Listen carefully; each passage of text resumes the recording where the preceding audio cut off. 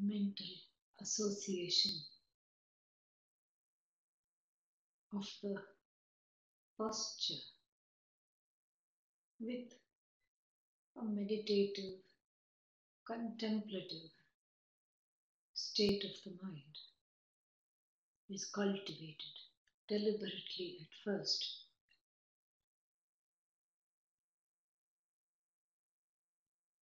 And in that spirit, one sits up, not too comfortable, not too uncomfortable either.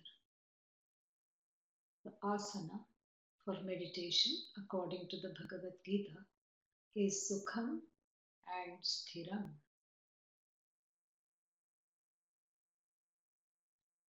Stable,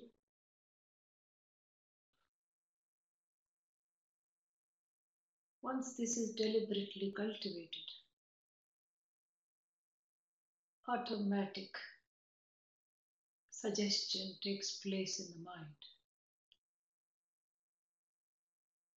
And whenever this posture is assumed, the mind naturally quietens and yearns to connect with itself consciously.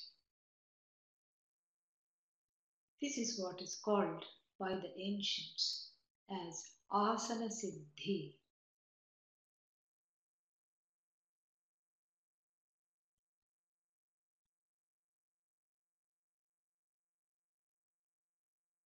Samam kaya shiro grivam, head, neck and back are in a single straight line. And this posture is held without moving. Dharayan achalam sthiraha. Eyes softly closed with the gaze as though directed at the tip of the nose. Samprekshya nasikagram tvam dishascha anavalokayan. The eyeballs are not restless.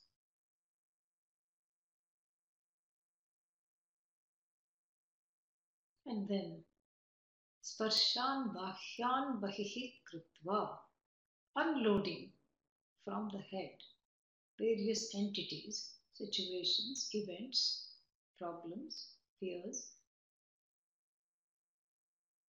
in the form of people mainly. Sparshan bahyan bahihi krutva. It's like a little homework before the contemplation session, where all the things, people that have crept in and have become personalized, internalized through association with certain difficult emotions,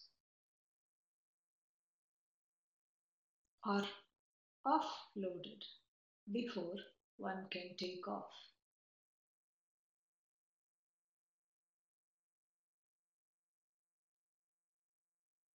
Namaha is the word for offloading. It is how it is, and I am okay because it is how it is, and I'm okay with it.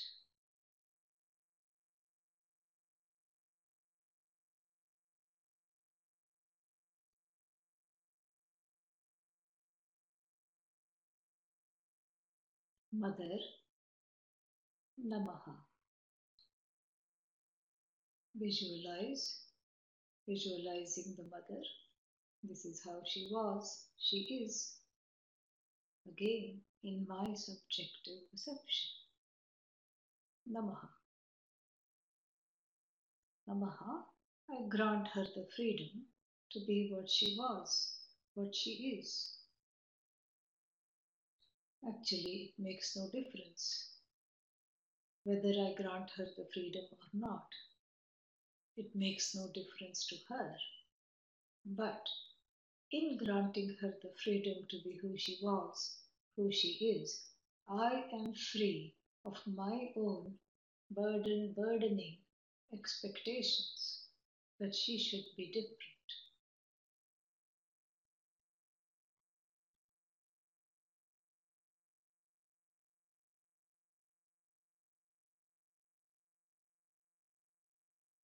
This is what is meant by Namaha. Let go, let Bhagavan be in all the forms that Bhagavan is, including my disappointment. Father, Namaha. This is how Father was, Father is. Again, in my personalized views, expectations.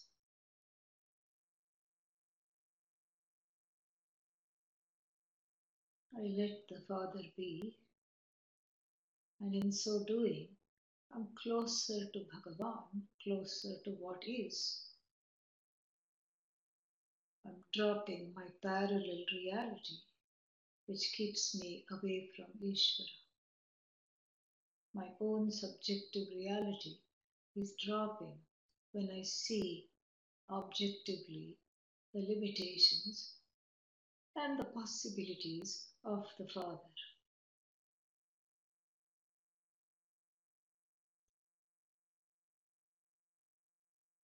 The extent to which I am able to let them go while retaining the love and the care is a blessing for me.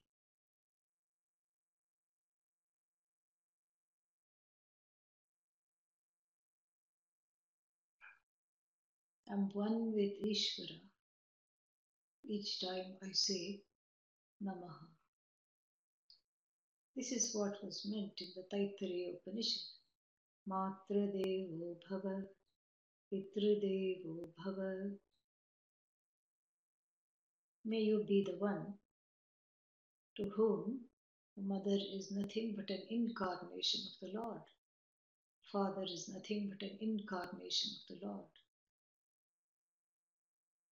May you understand that. It's a blessing, a prayer in the Taittiriya Upanishad.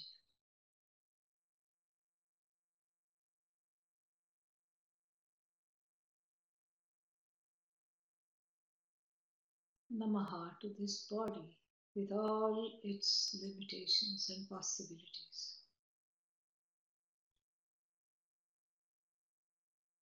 When I say Namaha to the body, I invoke simultaneously the entire physiological order of the universe. This body may be my body, it belongs to me, but it is no different from any other body. My body was born, other bodies also born. My body subject to changes, other bodies also changing. My body subject to sickness, disease, allergies, other bodies also the same, no difference.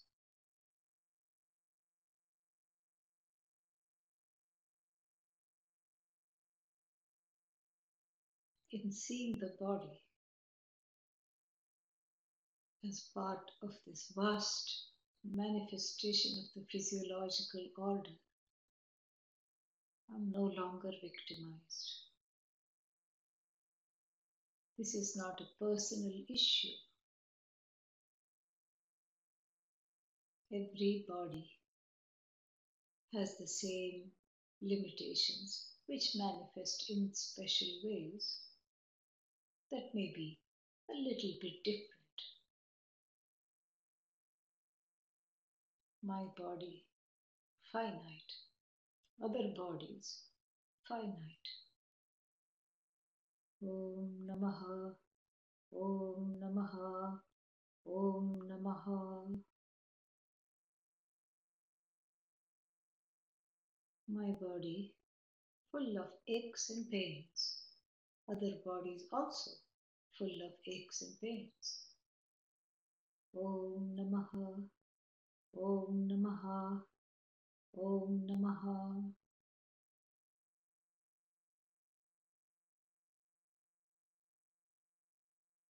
Namaha is not a passive acceptance. Namaha is a dynamic word for self knowledge, for understanding Ishvara as the physiological order in the universe.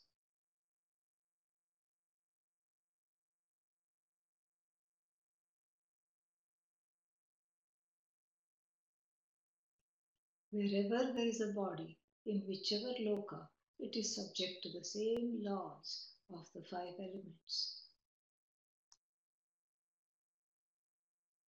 It is born, it dies, and in between undergoes various changes and is subject to disease.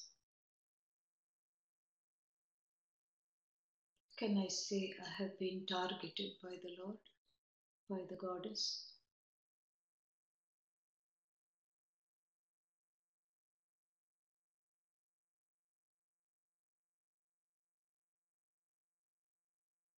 Physiological order, Ishvara. Anatomical order, Ishvara. Wherever there are eyes, they see, Ishvara.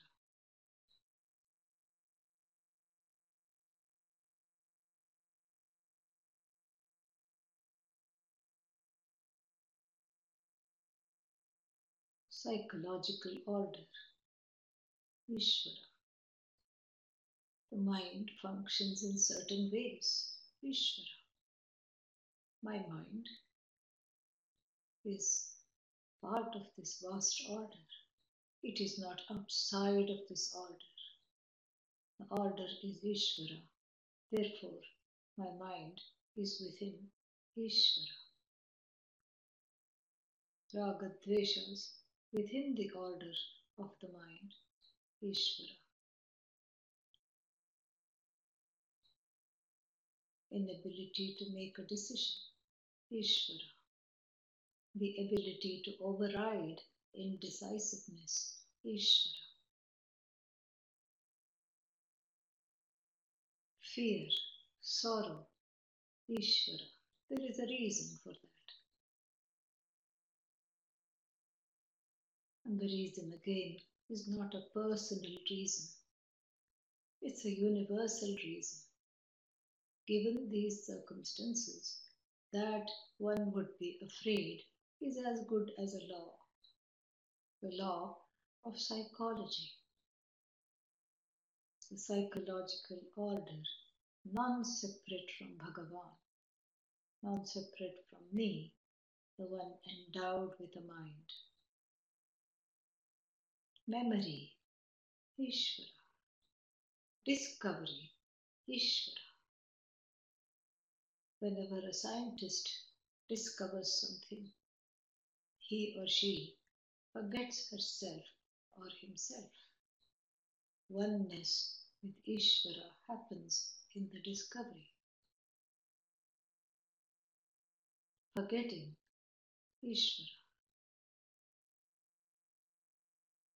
So many painful things are forgotten. Part of how the mind functions, Ishvara.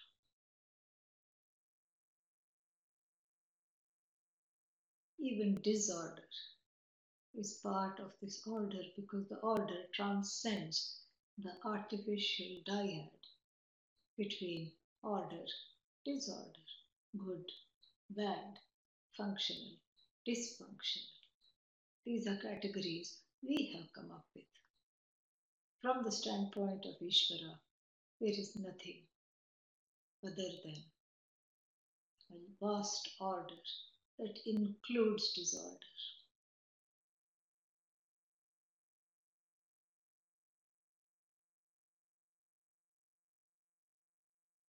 That every pair of eyes see Ishvara. That there could be disturbances in sight, Ishvara, which can be corrected by glasses, cataract surgery, also Ishvara. Om Namaha, Om Namaha, Om Namaha.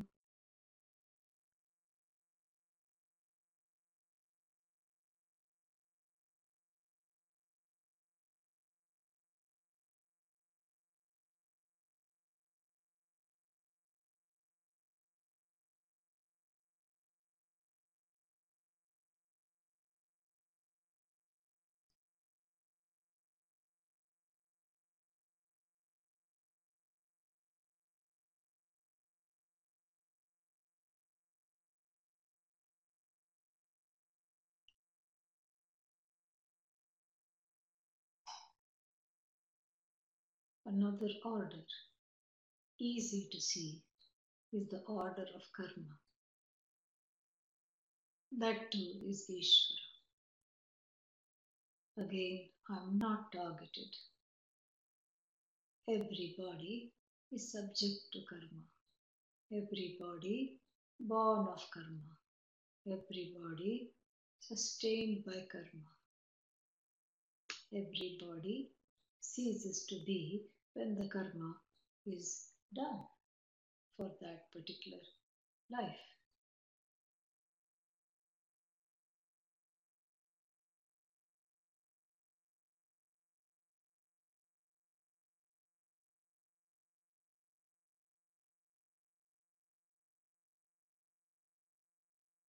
When there are pleasant incidents in my life that I enjoy, Ishvara in the form of punya.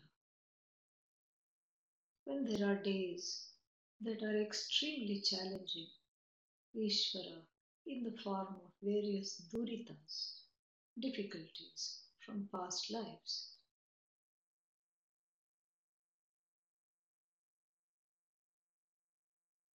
In a way, more difficulties means more Ishvara, more the presence of Ishvara discernible in my life.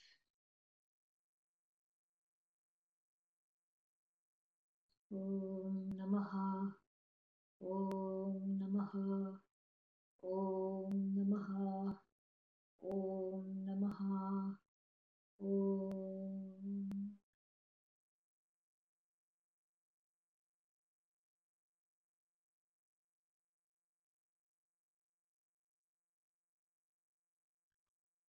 This is an area where it is difficult to be one with Ishvara.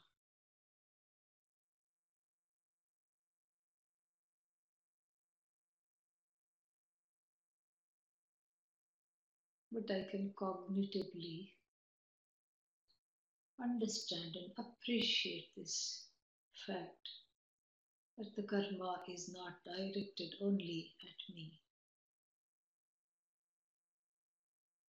I can neutralize this karma with prayer.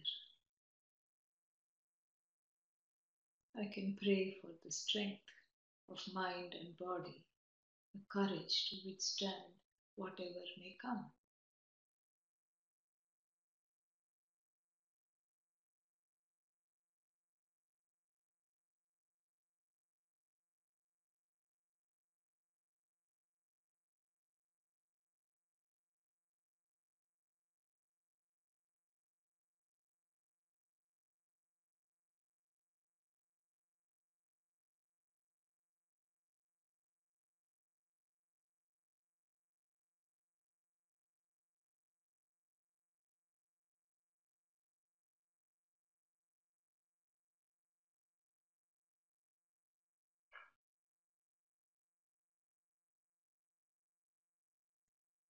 Give me the strength to withstand the challenges I have to undergo.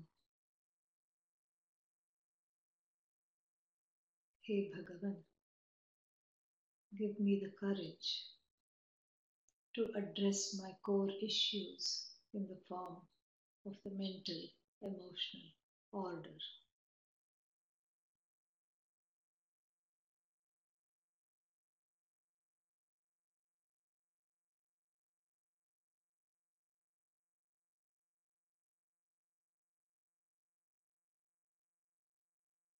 Give me the ability to overcome whatever I can with the strength of your grace and my will.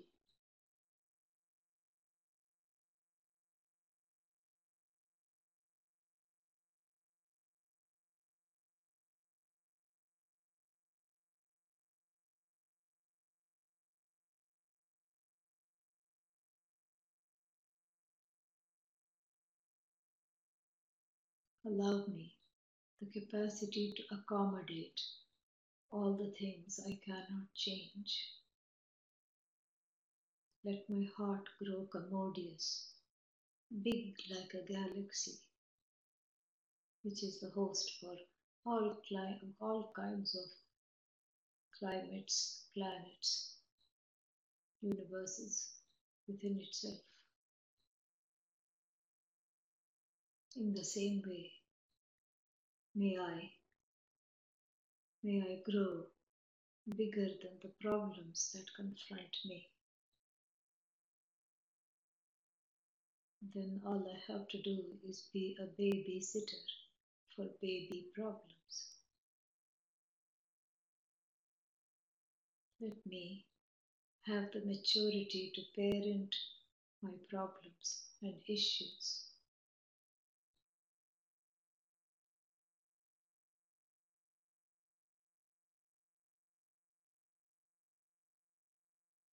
Finally, give me acceptance for the things that I cannot change.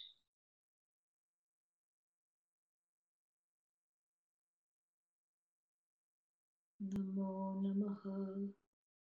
Om Namaha. Namo Namaha.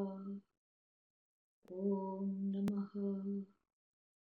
Namo Namaha. Om Namaha. Namo Namaha. Om Namaha. Namo Namaha. Om Namaha. Namo Namaha. Om Namaha. Namo Namaha. Om Namaha.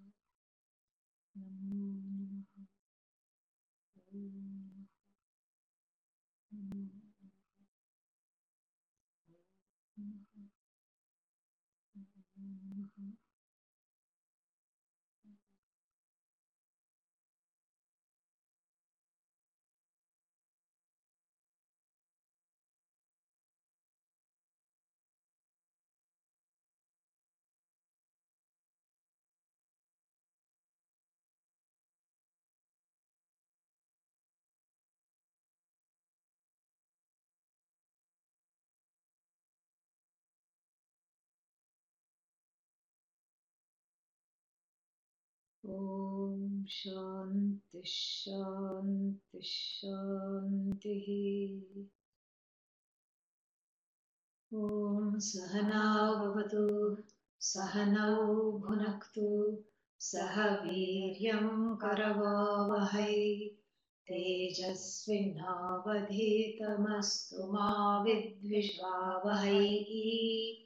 Om Shanti Shanti Shanti. We chant Anuvaka 11, last Anuvaka. Yes, Namaste to all. Welcome. Sahasrani sahasrasho ye Rudra adhibhumyam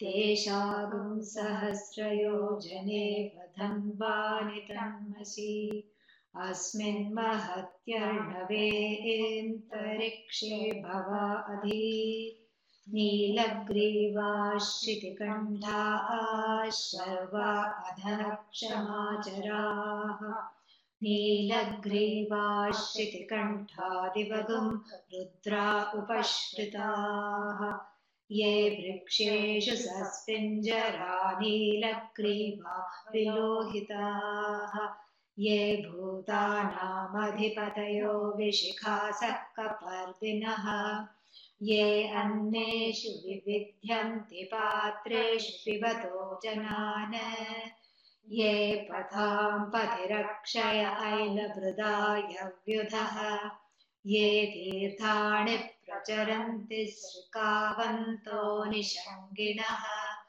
य एतावन्तश्च भूयागुंसश्च दिशो रुद्रावितस्थिरे तेषागं सहस्रयोजने वधन्वानि तन्मसि नमो रुद्रेभ्यो ये पृथिव्यां येऽन्तरिक्षे येषामन्नं वातो वर्षमिषवस्तेभ्यो दश प्राचीर्दशो दश दक्षिणा दश प्रतीचीर्दशोदीचीर्दशोर्ध्वास्तेभ्यो नमस्ते नो मृडयन्तु विश्वो यश्च नो द्वेष्टितं भोजं भेदधामि त्र्यम्बकं यजामहे सुगन्धिं पुष्टिवर्धनम् उर्वारुकमिव बन्धनान् मृत्योर्मुक्षीयमामृतात् यो रुद्रो अग्नौ यो अप्सु य ओषधीषु यो रुद्रो विश्वा भुवनाभिवेश तस्मै रुद्राय नमो अस्तु तमुष्टुहि यस्विषुः सुधन्वा यो विश्वस्य क्षयति भेषजस्य यक्ष्वामहे मनसाय रुद्रं नमो ओभिर्देवमसुरन्दुवस्य अयं मे हस्तो भगवान् अयं मे भगवत्तरः अयं मे विश्वभेषजो यगं शिवाभिमर्शनः ये ते सहस्रमयुतं पाशा मृत्यो मर्त्याय हन्तवे तान् यज्ञस्य मायया सर्वानवयजामहे मृत्यवे स्वाहा मृत्यवे स्वाहा ॐ नमो भगवते रुद्राय विष्णवे मृत्युर्मे पाहि प्राणानां ग्रन्थिरसि रुद्रो मा विशान्तकः तेनान्येनाप्यायस्व ॐ शान्ति शान्ति शान्तिः.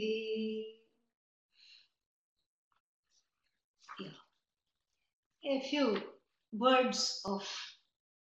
introductory words before we enter into this Anuvaka that is quite different from the other Anuvakas in some characteristic ways, and we are going to be seeing what those differences are. So the first difference is that suddenly this Rudra which was there has now become thousands of them. Even one Rudra difficult to understand. What to do with Sahasrani, Sahasradha, and then each one is carrying 1,000 weapons, and then 1,000 of them are carrying millions, billions, and trillions of weapons, putting all the countries' defense arsenal to shame. Yeah, these Rudras. That is what they do. So then how did one become many? This is our classic question. This is the classic question. How did one Ishvara become many? A very unbecoming question, but we have to address it. Because otherwise we will think that there is some kind of a internal vyabhichara, contradiction. So the Rudram is not contradicting itself internally, neither is it contradicted by other Shrutis. So that is one thing we have to look at. And the second thing we have to look at is that what is the relationship of these many Rudras? As the Anuvaka says, obtaining in the waters, obtaining in the oceans, obtaining in the trees, where they were told to keep their weapons and come down. And so what is they are all in charge. Is there one important Rudra out of all of them? There is some kind of there will be some kind of a confusion going along. So this is what we have to, these are some of the things we have to address. And then there is some questions also that came in the email, and I will be addressing that as well. I don't know when, maybe this class or the next class we shall see. So what is Anuvaka 11? Anuvaka 11 is the grand finale of all our fruits of hard work. Studying Rudram for a number of years, 2 years. 2 years, I think, we started 2.5 years ago. And so each time I went to Atlanta, and we would have, 5-6 classes. And so this is a fruit of patience. And this is a fruit of a lot of, what is that? Hard work of listening to it and keeping what happened previously in mind. And thankfully, oh, 5 years. Oh my God, I stand corrected. Thank you. I was hoping you would correct me. Yes. So 5 years we have been studying Rudra. Yes. So this is the grand finale. This is the grand finale of the fruit of all the things. I don't think any text has gone so long, because even Vedanta Dindima, which we studied, Vedanta Dindima in Eugene, remember? And yeah, so he even remembers the date, April 3rd, 2015. Yeah, to be precise, to be exact. Okay. Thank you for that. Very impressive. I mean, the students that they are, sitting here is just amazing. So, so this is even Vedanta Dindima, which is second in line, I think was 2.5 years. That's what, because that has 100 something verses, 126 verses or 133 verses or something like that. So Vedanta Dindima, Bodhisara, of course, is going on now. We'll see when that finishes. It is just it's a mind-boggling text. And so Anuvaka 11 is a grand finale. Then one may say, what is it about the number 11? I have told you this, that in Veda and the Vedanta, there is some kind of an auspiciousness associated with odd numbers, but even before that with prime numbers. Prime numbers, because they are indivisible. That means what? They are a wonderful method, a medium to communicate the knowledge of the whole indivisible Brahman as you. Yeah, this is the beauty of it. So 11, so 11, very nice. 9 is also wonderful.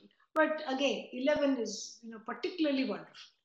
And then it reduces also, the 1 plus 1, what happens? 2. Yeah, Shiva Shakti. This is what it is.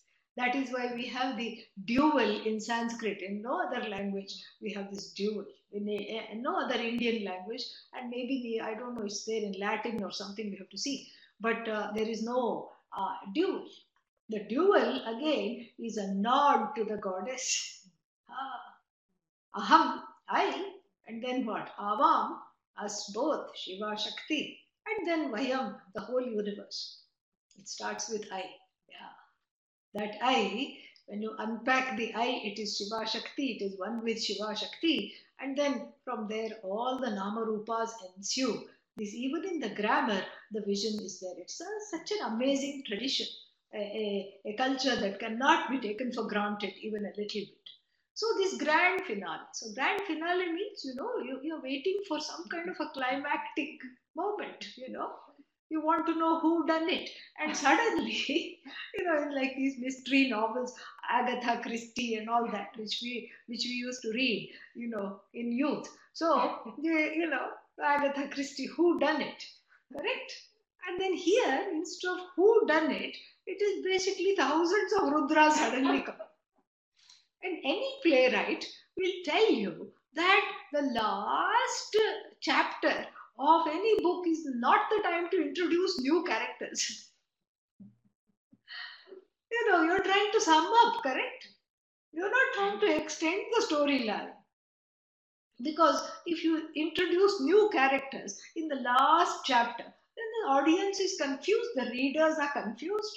And why are the readers are confused? The readers are wondering, all this whole time, And there was the butler, and and then there was there were 4 or 5 guests. There was the butler, and then there was some kind of a thing, and then there was just then of course somebody died off, and then after that what happened? Then you have to find out who died, etc. And then in the process of finding out who died, and you feel like you're making some whatever, making some headway. You feel like you as a sleuth are making some headway, like you have eliminated the gardener. Why have you eliminated the gardener? Because the alibi, very good alibi. Yeah, gardener only came from 9 to 2 in the morning and went away at 2 o'clock. and the murder happened at 5. Could he have come back? Maybe he did, but he happened to be, at the local pub where he was seen by 3 other people. Yeah. So at that time when the murder took place, so you have eliminated the gardener, you have eliminated the, what is that called? The domestic, some other workers in the house. And then you have honed in perhaps on the butler because he has a history of being a little sneaky. And then suddenly you are waiting for the last chapter to find out whether your hypothesis is it butler or not. And then suddenly a whole host of, the sons-in-law and the friends of the main character and a whole host of new fellows are introduced. Ayyo, I thought it would be a nice wrapping up. And instead I got a rap on my knuckles. Yeah, meaning your whole premise is wrong. This comes from a kind of a linear thinking. I want there to be one thing to be able to hold on to, hang on to. I want that. Out of study of Rudram, I want one particular takeaway. This is not a restaurant. Okay. If you want a takeaway, you have to take away the whole. Otherwise, don't take away. Yeah. Keep at it. This is what the message is. So it is a kind of a confounding message we are confronted with all of a sudden. We say, what is this? Suddenly so many Rudras, and how to even understand them. And this is not the time, as I said, to introduce new characters and new twists to the plot. But, but here we have thousands of Rudras making their debut and bowing and saying, how was our performance?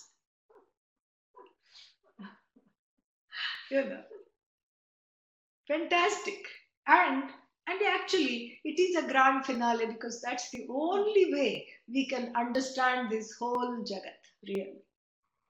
And to understand this Anuvaka, we have to have a discussion about this one and many from different standpoints. In our tradition, as everybody knows, there is only one non-dual Ishvara that happens to be the truth of you.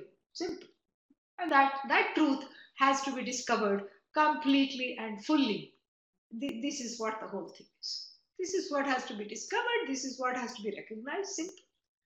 But then, this truth is not so easy as it seems. Why?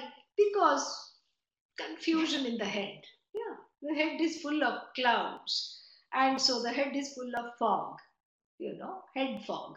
And then, so therefore, it is not easily comprehensible because of one's own resistance, even though the Upanishads shout from the rooftops that you are Bhagavan.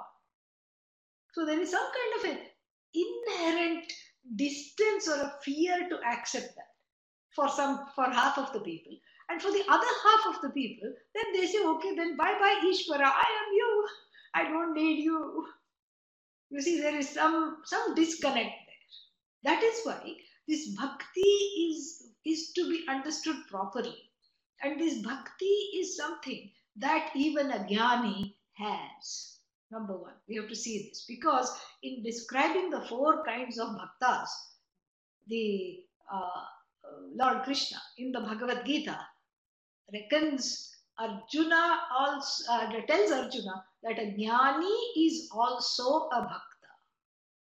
This artificial divide between bhakta and jnani, and this is for the lowly bhaktas. I am a jnani or I am a jnani wannabe, and therefore, I don't need this Rudram. Or if I need this Rudram is for people who have karma phala. I am not interested in karma phala, so I don't need this Rudram. This is something that has to be if this is the feeling. That is why Anuvaka 11 is making a valiant attempt to bridge this divide between the people who think only bhakti is important and between people who think bhakti is a bridge, and I have already crossed it over 3 lifetimes ago, and now I'm just into jnanam. I don't want bhakti at all. So the whole Rudram is a valiant attempt to bridge it, And nowhere else do we find such a concerted attempt as in Anuvaka 11, which makes it extremely special, and it makes it a very fitting ending to the whole Sri Rudram. How? So it is to see Ishvara as populating the whole Jagat in various names and various forms. And here, all the names and all the forms are called Rudra. That's all. So that to not confuse and to keep on message. So that one can keep on message. Simple name. All of them are Rudra 1, Rudra 2, Rudra 3. Yeah. Yeah. So, like sometimes people are signed twice. Yeah. So sometimes it will be, some name and one in the online. Yeah. See, now even here, Hemang 1. Yeah. So sometimes that, signed twice or two people are taking. So like this. So this is now thousands of Rudra. Rudra to the power of 10,000. Rudra 1, Rudra 2, Rudra 3, Rudra 4. Meaning, why do they all have the same name? Because, hello, they are all the same. I've been trying to tell you this since 5 years. Now I'm not going to let that go. Yes. It's all the one and the same. And to make it simple for you, they don't have Lakshmi, Saraswati, Parvati like this. No, different names. So that you don't get confused. So that we don't get confused. All of them have the same name. Rudra 1, Rudra 2, Rudra 3, Rudra 4, Rudra 5. That's it. It's like mission 2, Apollo 1, Apollo 2, like that. Because it's the same thing. So, then what? So as a result of this, so there are now all these Rudras are proliferating the universe. Who are these Rudras? They are all Bhagavan, and in the form of Adhishthana Devatas. Somebody is saying live stream is no longer going. It should be back, Raghuvir. Yeah, try now. Yeah. It disappeared. So, it should be back.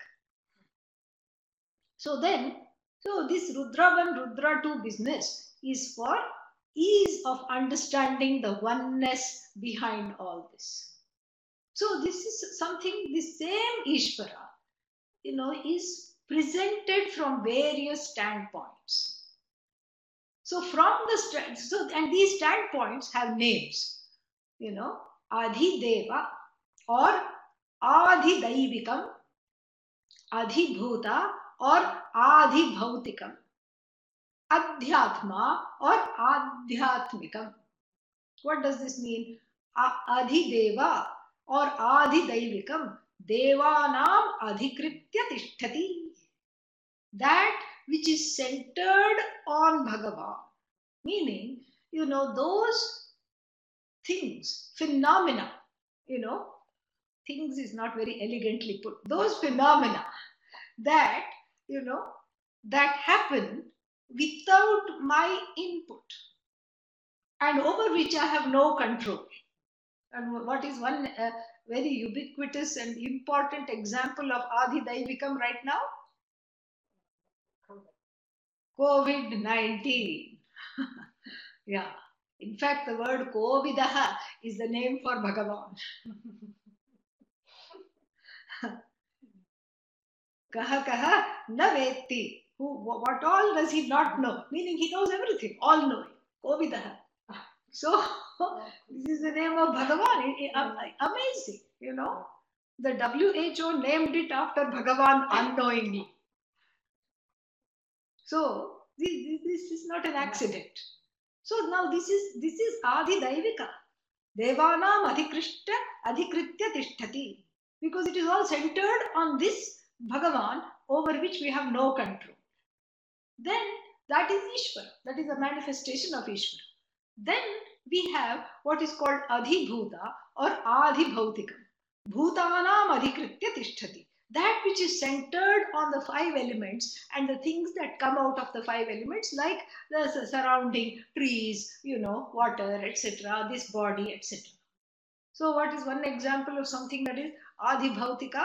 Vayu. Vayu as one of the 5 elements. This is Adi Bhautika. It is there everywhere surrounding. You can wet your hands and then go like this. You feel the Vayu. It is all around you. It surrounds you. Then there are certain things that are centered on you. Atmanam adhikritya tishtati. Atma here is, the Jiva here. So, Atmanam adhikritya tishtati, that which is centered on your mind or centered on you, like what? Your own fears, your own worries. This is all centered on you. Okay? Now, all three are Ishvara, but in the 11th Anuvaka, they are looked upon sometimes as Adhideva, Adhibhuta, and Adhyatma. And you can do this. It's very simple and beautiful. This becomes a wonderful contemplation. This is a wonderful nididhyasana. So you can say, that, and this is there in the Upanishad also. We can take one element, Vayu. Namaste Vayu, Tvameva Pratyaksham Brahmasi. I salute you, O Vayu. Why? Because you are the Pratyaksha, you are the discernible form of Bhagavan Brahman that I cannot even objectify. You are the one that is Sakshat right here in front of me, and I salute you as Bhagavan. Correct? So this is Adhideva, because from this standpoint, Vayu is a Devata, Adhishthana Devata. Correct? Adhishthana Devata means a presiding deity Vayu, which from the standpoint of Adhidaivika means what? From the standpoint of Bhagavan, Vayu is a presiding deity which is sent to places where Hari needs to go. Hari came. Then everybody says, oh, Hari came. Correct? Go to Oklahoma, Twister, and then go here, go there. Bring storm force winds to this particular island. Bhagavan is directing, and then Bhagavan again is, if you ask Bhagavan, are you directing? Bhagavan will wash the hands off and say, Tasya kartaram apimam vidhi, akartaram avyayam.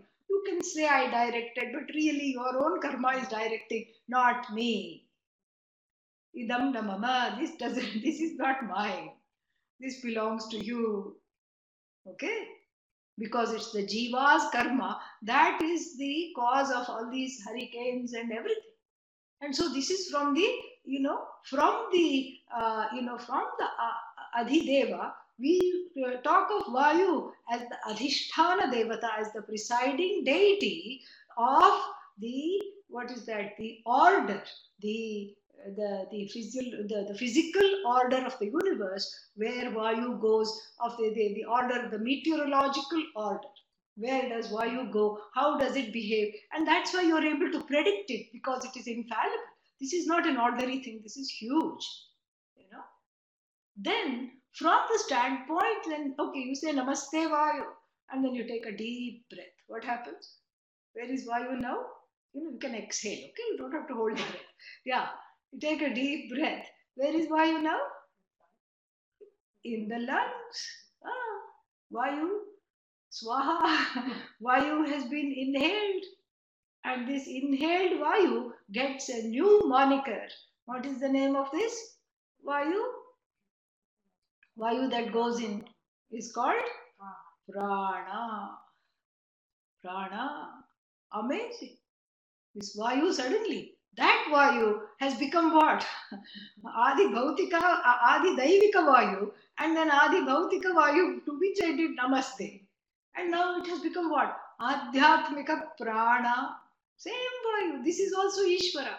Again, an Upanishadic statement says, Prano Vai Ishvara. And then that Vayu in the surrounding, that Ishvara in the form of Vayu, which is in the surroundings, and then has entered the lungs. And then that also, that Prana is also an Adhishthana Devata. It is also has got a celestial force answerable to what? Answerable to this Bhagavan. Answerable to Bhagavan. So Bhagavan has deployed this Vayu, and then when you take a breath, that he deployed this Vayu that has become Prana. And this is also Ishvara. Correct? And then you exhale, goes back to Vayu. And then there is a law. What is the law that asks that the Vayu goes in? What is the law? Because you are not in charge of breathing. Otherwise, nobody would wake up in the morning. Or everybody would be afraid to go to sleep. You are not in charge of breathing. So therefore, what is the law that goes through the nose, sometimes through the mouth? When there is sleep apnea and some problems, sinus problems. So what is the law that makes the air go through the nose? And then what? And then staying there, doing its job of cleaning out the cells and replenishing them, nourishing them with oxygen. Then what does it do? It comes out also. What is that law that makes the air go in the lungs and then come out also successfully? And then go in also. What is that law? That is what is called Adhidaivika. You are not in charge of it. You see? That is also Ishvara. Because see, the prana is not independent of Ishvara. Otherwise, the prana would have its own thoughts. It would enter the lungs and say, what has this person accomplished? 60 years, 50 years, the fellow was alive, just ate, drank and did nothing. I'm not coming out. That, then Lord Yama has to come to the scene, correct? Yeah. So until Bhagavan says, okay, prana, come out. Don't come out. Stay there.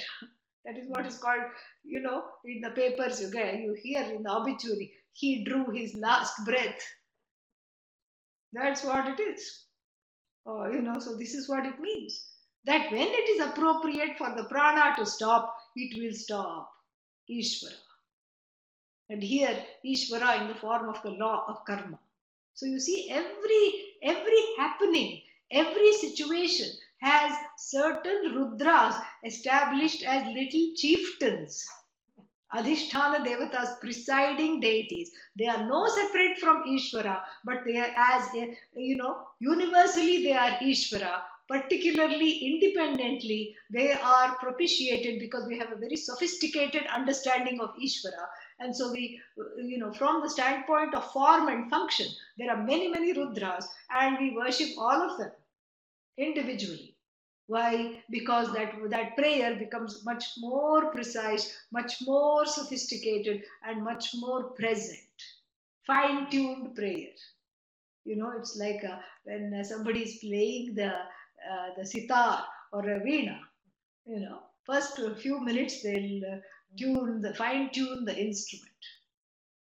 We as the audience don't hear anything, but they can hear. Oh, this is not all right. Slight adjustments they have to make. So here also, this is a adjustment in our understanding to see the Ishvara as this fine-tuned, all-pervasive presence, having a minion of armies who are all answerable to that one Ishvara, who are all non-separate from that one Ishvara, who all function,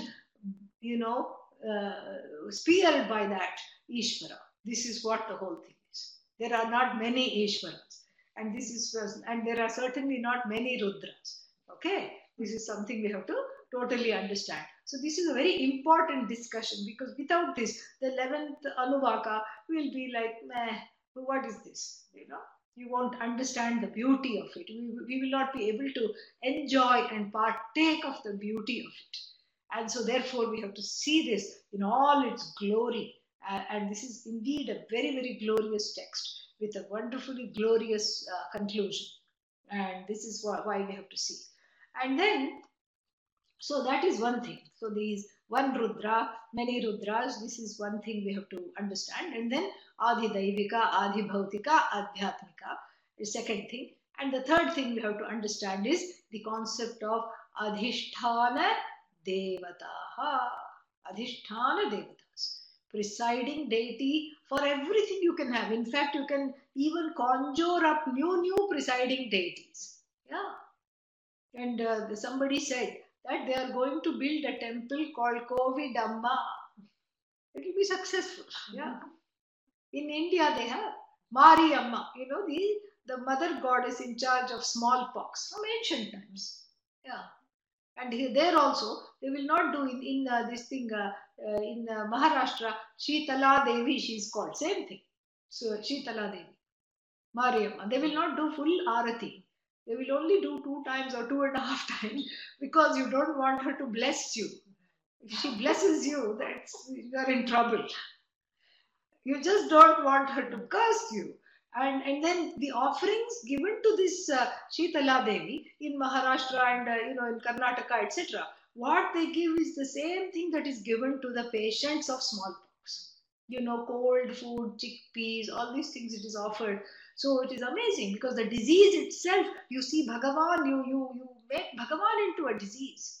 From this disease, you have risen above just complaining about why I have this disease to seeing Bhagavan as the disease and then propitiating Bhagavan and then, and neutralizing the karma. Very, very beautiful, very sophisticated. So if this much is understood, we can the, what's its name? 11th Anuvaka. And of course, it begins with what does it begin with?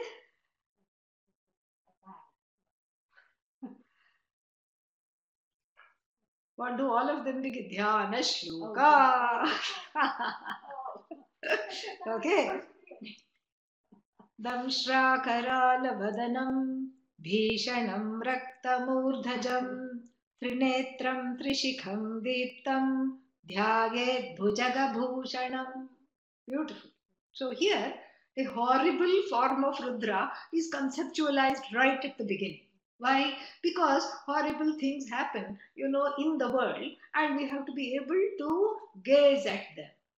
That is coming close to not being in denial and then to be able to see them for what they are and then face them with courage, with grace, and with humility. So here we have the interesting image of the Lord with protruding canines. Tanshtra karalam, vadanam. So the whole face is only teeth for whom? That is what they that is what the this thing is. That is what the samasa is. So Tanshtra karala vadanam. The whole face is only teeth. Because when you look at the face, you don't remember the eyes, you don't remember much less the nose, you don't remember the ears, or whether there was jata, or what kind of hairstyle. You only remember the teeth, ready to bite. Okay?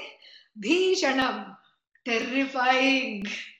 Bhishanam means OMG, literally. Okay? And then Raktamurdhajam means, what is that? The forehead, the hair and the forehead are red in color. Because maybe the baby rays of the sun are hitting the jata and hitting the head and the forehead, and so they are red in color. Trinetram, three-eyed one. Abba, at least one thing is benign and I can recognize. Trinetram is not a small thing. Trinetram means the one whose eyes are past, present, and future. That's what it is. And we'll see that when Trayambakam Yajamahe comes in more detail, when that mantra comes. So Trinetram. And Trishikham means the trident, holding the Trishula. Very beautiful. So holding the Trishula and the trident is there. And then Deeptam. What kind of a Trishula? A Trishula that's on fire. Fiery Trishula. And then Dhyayet. May one meditate upon such a Bhagavan who is Bhujaga Bhushanam, who for his necklace, armbands, bracelets, anklets has baby snakes. That's all. Yeah. Yeah. Various kinds of snake. Necklace because it is prominent, nice python right here. Okay. Few cobras and vipers for the hands and legs. Even Ganesha, taking after the father, he had a big meal and he's Lambodara, fatty, and then his dhoti won't stand up without a belt. And in those days, the belt was yet to be discovered. So he just took a passerby snake and tied it around the dhoti to keep the dhoti standing up properly. He just borrowed from the father. So Ganesha has a waistband of Bhujaga also, you know.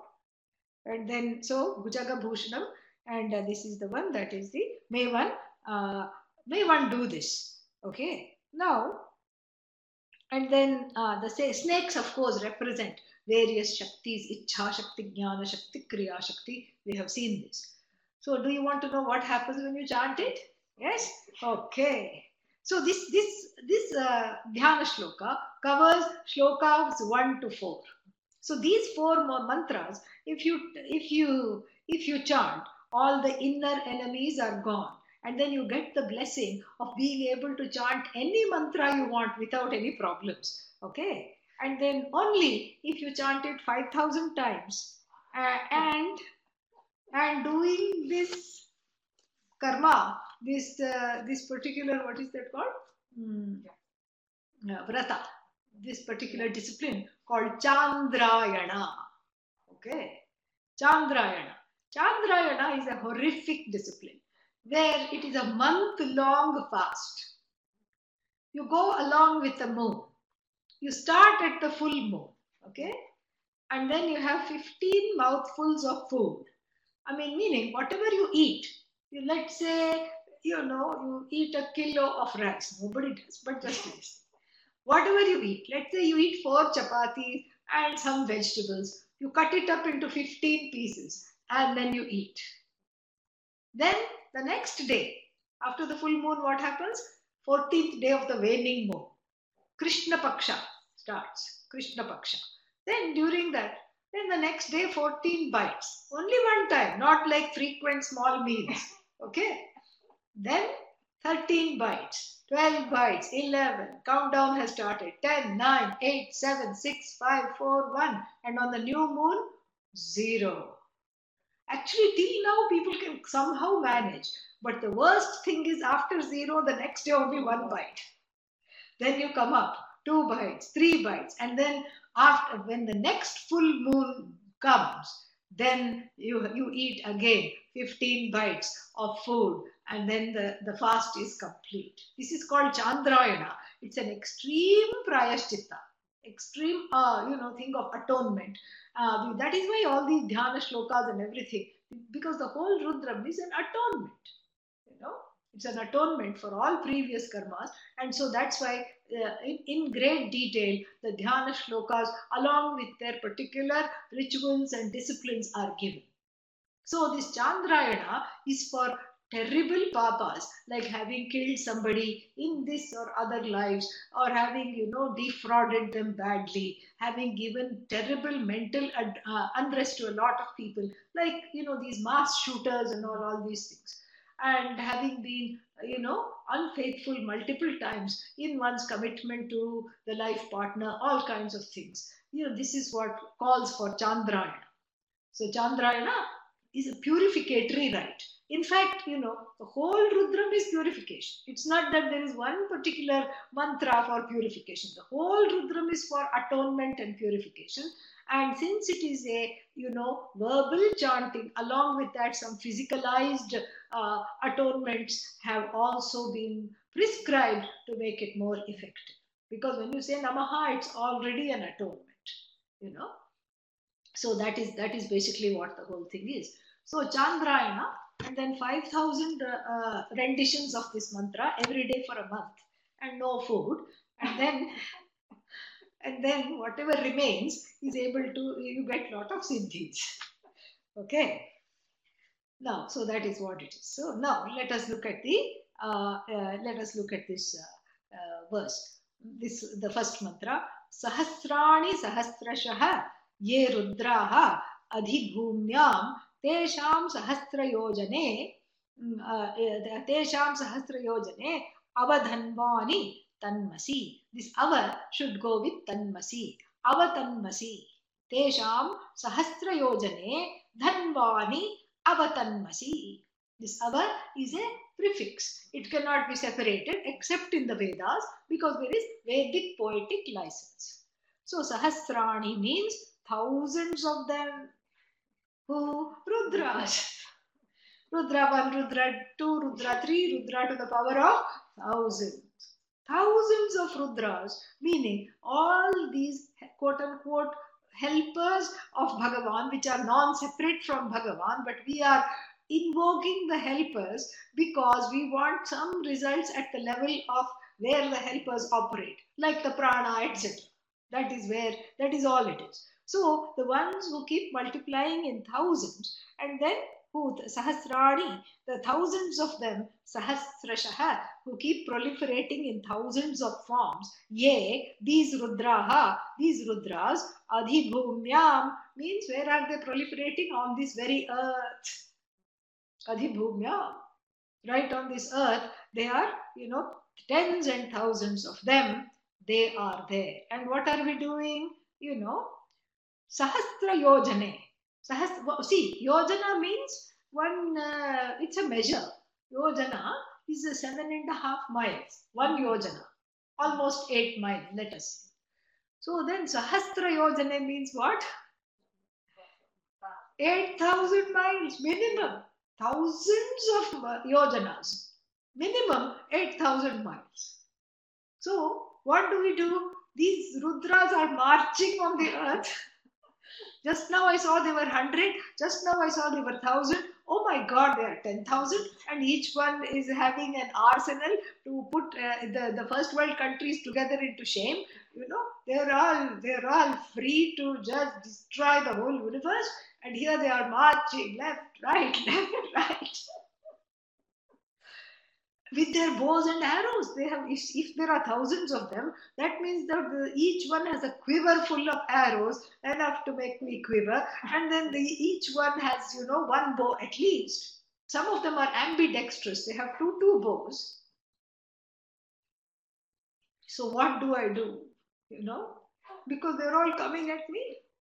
What do I do? What do we do? And here again, the person, the people, the theme that continues from Anuvaka 10 is that the worshippers are also many now. It's from the collective standpoint. It's no longer me, it's us. So what do? They're all marching. Quick, think of something. Well, very nice way to disarm them. How? Slowly when they're not looking, untie the bow. Untie the string of the bow, so that suddenly when they try to fit the arrow into the bow, there is no fitting because they have to spend some time restringing the bow. Untie the bow. What do you mean untie the bow? This is a solution like there was a cat that was being a menace in the neighborhood, and the cat every day was eating a mouse. One for breakfast, one for dinner. And then what,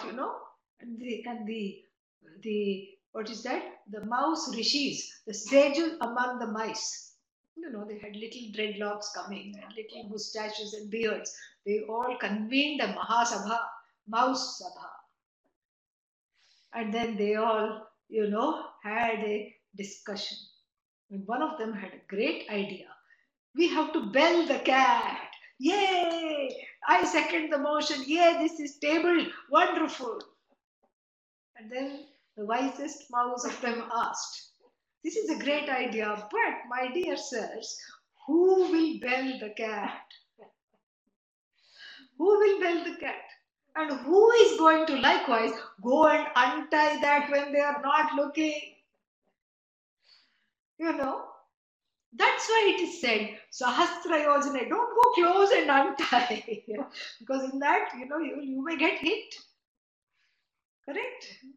So untie it from really far away, not from close by, okay? Because you may come in the spate of these arrows. Tesham, Sahasra Yojane, Dhanvani avatanmasi. Yeah, Tanvana means you're tightening. Avatanmasi means, we de-string the bow. Or we cut the bow, cut the bowstring, de-string the bow and make it, ineffective. Oh my God, how to do that, and from that to from far away? Do we need remote control?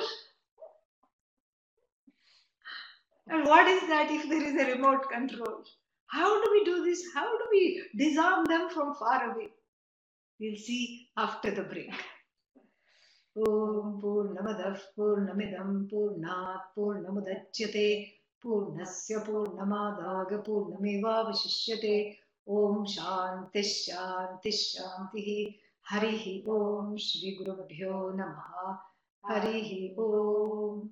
Yeah, come back in 10 minutes, then we will talk about this Rahasya.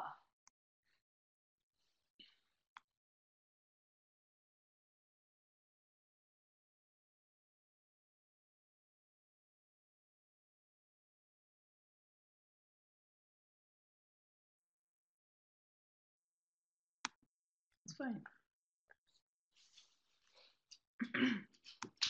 Oh, date and time is not there for what is that called? The Shruti. Shruti, we take with Shraddha and we don't try to find a timeline because it is Apaurusheya. So that is one thing to understand. There is no difference in philosophy. Adi Shankara's philosophy, it is exactly the same. No difference at all. Completely identical. There is no contradiction with Adi Shankara's philosophy of oneness. That oneness is talked about from many standpoints doesn't mean that there is a hani or a loss of oneness. This we have to see. So the disconnect is in our way of looking at it often, yeah. So because we are linear thinkers. So we think it has to be one or it has to be many. We are not comfortable with seeing the many as one. And this is what Rudram makes us do. And this is exactly what Adi Shankara's philosophy is also all about. And the other thing, as we wait for the people to, reconvene, the other thing I want to say is that the Rudram is not just for asking Bhagavan to neutralize our karmas, individual or collective. That is just one of its functions. And that is what the atonement, the prayaschitta aspect is. That where else are you going to go for all these karmas to be neutralized? This is a very important thing. So that is only on one level, at a level where everybody, whether one is a jnani or one is not a jnani, can recognize and relate to, or one is in between, a jnani, wannabe. Everyone can relate to this. And so, from that standpoint, it is a place, it is an appropriate shloka, it's an appropriate prayer for neutralizing the karmas. And how we will learn more about it in the 11th Anuvaka itself. So it is a way of neutralizing the karma on a very basic level. And on a more sophisticated level, from the standpoint of Atma Jnanam, it is to see everything as one. That is why it is Namaha. You are also Ishvara. And first to 300 Namahas to the oceans, to the bodies of water, to the sand, dry sandy bed where the river used to be, to the wet, bed of the river. You are Ishvara, you are Ishvara. Everything I start seeing as Ishvara. Ishvara Darshana is called Samadarshana, is called Sarvatma Bhava. And this Sarvatma Bhava is understood through the study of Vedanta, but then, it is cultivated through the practice of contemplative, exercises, and the Rudram becomes a very important focus or a, locus of contemplation. Because all these quote unquote natural phenomena you are seeing as a manifestation of the Lord. Anything that you like, Bhagavan. Everything that you don't like, Bhagavan. Whatever comes at you, Bhagavan. Whatever you run after, Bhagavan. So when you Ishwaraize or Bhagavanize the whole universe, you are very close to Atmajnana. And this word Sarvatma Bhava is very much used by Adi Shankara. It is not in contradiction at all. So this is not just begging for forgiveness of karmas. That is there. That is on one level. But to only look at, Rudram as just begging for forgiveness from karma or neutralizing the karma is doing it injustice. That's why it is so successful as a text, because it addresses both Preyo Marga and Shreyo Marga simultaneously. People who are interested in finite ends, it will address them. And people who are interested in only the infinite, it addresses them too. So that is why it is such a holy text, because simultaneously it does papa kshaya, it takes care of all the papas, and it prepares you for the knowledge, and it makes you see Bhagavan everywhere in everything, starting with yourself. So once you start seeing Bhagavan everywhere through the understanding of Rudram, then you see yourself everywhere. That is the ultimate step. So that's why it is so holy. And the 11th Anuvaka is going to address this portion. So it's not just begging for forgiveness. That is there. You have to, and then if that is why even sannyasis are asked to chant. Sannyasis are asked to chant this, not because sannyasi also is an ajnani. Maybe some of them are, we don't know. But the thing is that that's not the point. The point is because it unfolds self knowledge, which the sannyasi is after. It unfolds the self-knowledge. It's a contemplative, it's all about nididhyasana of what has been understood, which is what is the sannyasi's whole life is nididhyasana. So therefore the sannyasi is enjoined to not give up Rudram, not because of anything else. This is a very, very important thing. And so it is not opposed to Adi Shankara's philosophy. The word Sarvatma and Sarvatma Bhava is used in many ways by Adi Shankara, and this is very, very clear in his expose of the Vishnu Sahasranama. When you see his expose of the Vishnu Sahasranama, he may as well be talking about what? He may as well be talking about Sri Rudram. Same thing, amazing. And that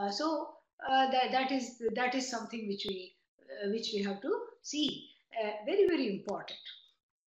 And so this is a treatise of self knowledge. It's Atma Jnana in the form of a shloka, in the form of so that the Jnani is a Bhakta, and the Jnani Bhakta sees Ishvara everywhere, sees Ishvara in the form of laws, and then that Ishvara resolves into one self, and the Jnani sees oneself everywhere. That is the whole idea. But even after becoming a Jnani, you cannot but be in awe of Ishvara. So the Namaha here is an expression not just of helplessness, but also of awe. It's an expression of awe and acceptance.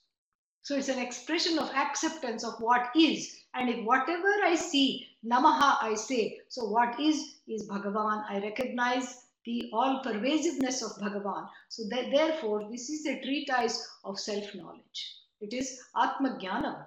That is why it is so highly regarded. So I was going to tell you what was our cliffhanger. What was the cliffhanger from the last class? How are we going to cut the bowstrings from 8,000 miles away? Do we need a long pair of shears? Do we need a remote? Remote, yes. So what does this remote look like? This remote looks like Ashtanga Namaskara. You disarm these various marching bands of Rudras with their various hands and various ayudhas, hetaya, weaponry, and all these things. And all of them have teeth, as we saw in the Dhyana Shloka. And they're all marching where? Towards us. Where else? Can you stop them? Say no, so we can move on. No, we cannot stop them. So what do? You just dive down and hug Mother Earth. You just kiss Mother Earth and say, Raksha Raksha, Pahimam, Trahimam, save me, help me. This is not just an expression of helplessness. This is a very wise philosophy. That is there even in the Puranas, we see this. How, once what happened? This sage Bhrigu. These sages, they all have personalities. Some of them are angry, some of them are always hungry, some of them are very, what is that, cranky, some of them are, cantankerous, like this. So this Bhrigu was a sage who had a fixation on Lord Vishnu. In his mind, Vishnu was the best, east or west. And he went out to prove it. So he went to Shiva's abode, where Shiva and Parvati were having an intense discussion over chai. Okay? And Shiva got up and said, "Oh, hello, would you like some chai?" But for Bhrigu's mind, it was too late. It was too late. And so then what happened? He got upset and went away. You think you're the ruler of the world? You're not. And he cursed also. He gave Shiva one curse. I'm not very good with these curses. Oh, yes, I remember this one. You will for now on earth be worshipped only as a stone. Silly curse. So Shiva Linga. And then he went away. And he went to Brahma. He went to, Brahma Loka. And there also something like this happened. I forgot what, and it's not important. Then he went to Vaikuntha, because now he was very happy that, Vishnu is there. And Vishnu and Lakshmi were sitting, and Lakshmi was pressing his feet. And then Vishnu also, he got angry because Vishnu also did not immediately get up and greet him, give water to wash his feet, because he's a Brahmana, he's a big Rishi. He thought all these things about himself. And then, so what did he do? He went and kicked Vishnu in the chest. Lakshmi was horrified. No one had done this to Lord Vishnu before. And of course, what is not mentioned in the Puranas is that he held that leg and went back, ow, ow, ow. And Lakshmi went to him and said, my husband has been working out. He has been doing a lot of presses. And so he's got an iron chest. So sorry. Okay, this part is made up, but this part is real. Okay, this part is there in the story. So she caught hold of Bhrigu's leg and said, "Oh, you poor thing, had to encounter the iron chest of my husband. Let me massage your feet." And then in so doing, she massaged his feet. And then, she was not just massaging his foot. At the bottom of Sage Bhrigu's foot, he had a third eye. An eye at the bottom of the foot. Very inconvenient. How to wear shoes. How to walk even. You can't walk without shoes. You can't wear shoes. Anyhow, let's not go there. Because what she did was she massaged the eye away. That eye had some powers of dominating the future, being able to see the future, being able to manipulate the future to one's own, devices. So obviously he was not a good recipient for this, because he has not controlled, managed his raga dveshas. He has no, mental capacity. He's acting like a 5-year-old and kicking Bhagavan in the chest. So what did she do? She just was all hugs and smiles, and she said, "Let me massage your foot, because poor thing, it has all swollen up by having a little tap on Vishnu's chest." I keep telling him, don't overdo this gym. He keeps going there.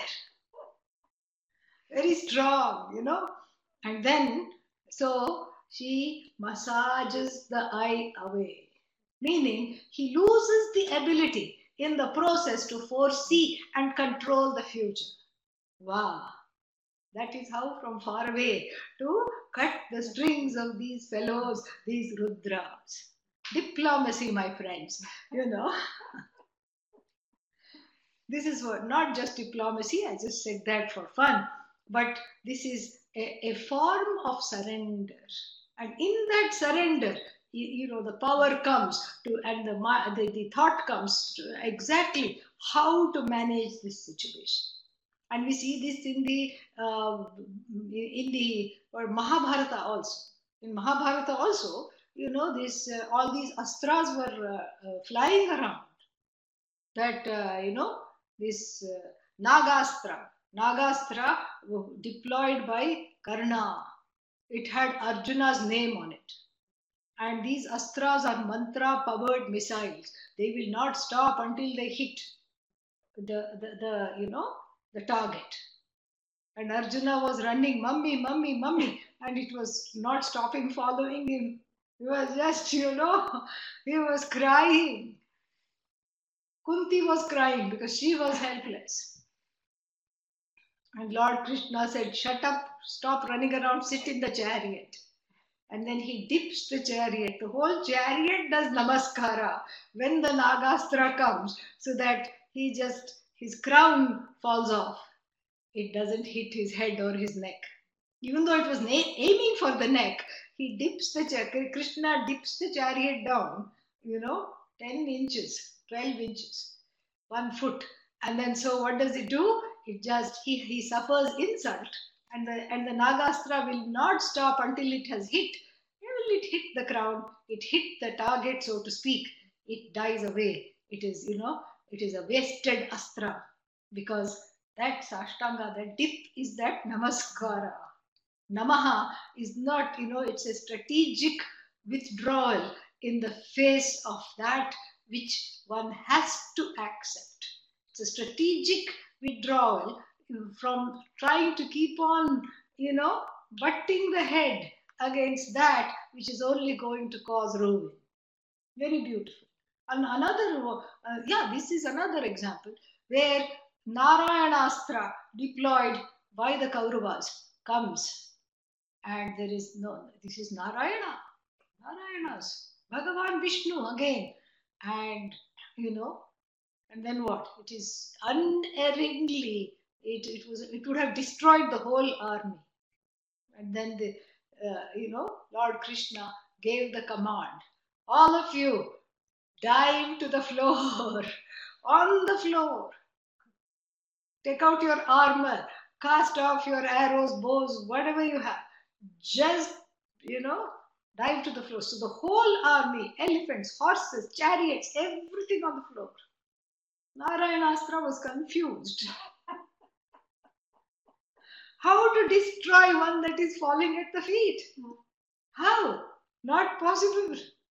Because here is someone who says, I have completely surrendered to you. And in that surrender, what is possible? No, nothing is possible. That is what, that is how this is. And then Narayanastra went back to Narayana. Mission unaccomplished. So this is what we mean by seeing the truth of this Namaha.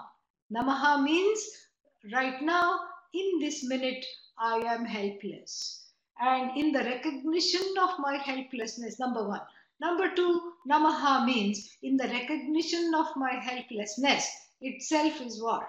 There is strength, there is grace. Because once I recognize I am helpless, then, there is a relief, because I don't have to keep striving to do something. So then the third meaning of Namaha, it's a conscious prayer. It's a prayer for help. Why? Because I don't want to be decimated. I want to be alive. And no, but I want moksha. Even if you want moksha, you have to have this body, okay? You can't be a disembodied creature and say soham, soham. It's not going to work. Disembodied, how will you ask for teachings? You don't have a mouth, you cannot talk. How will you get Guru? And you will keep saying Guru, Guru in your mind, but Guru will not be able to hear you and much less teach you. And if you don't have ears, how will you understand the knowledge? All these problems are there. So the body is an important vehicle for moksha. The mind is equally important a vehicle for moksha.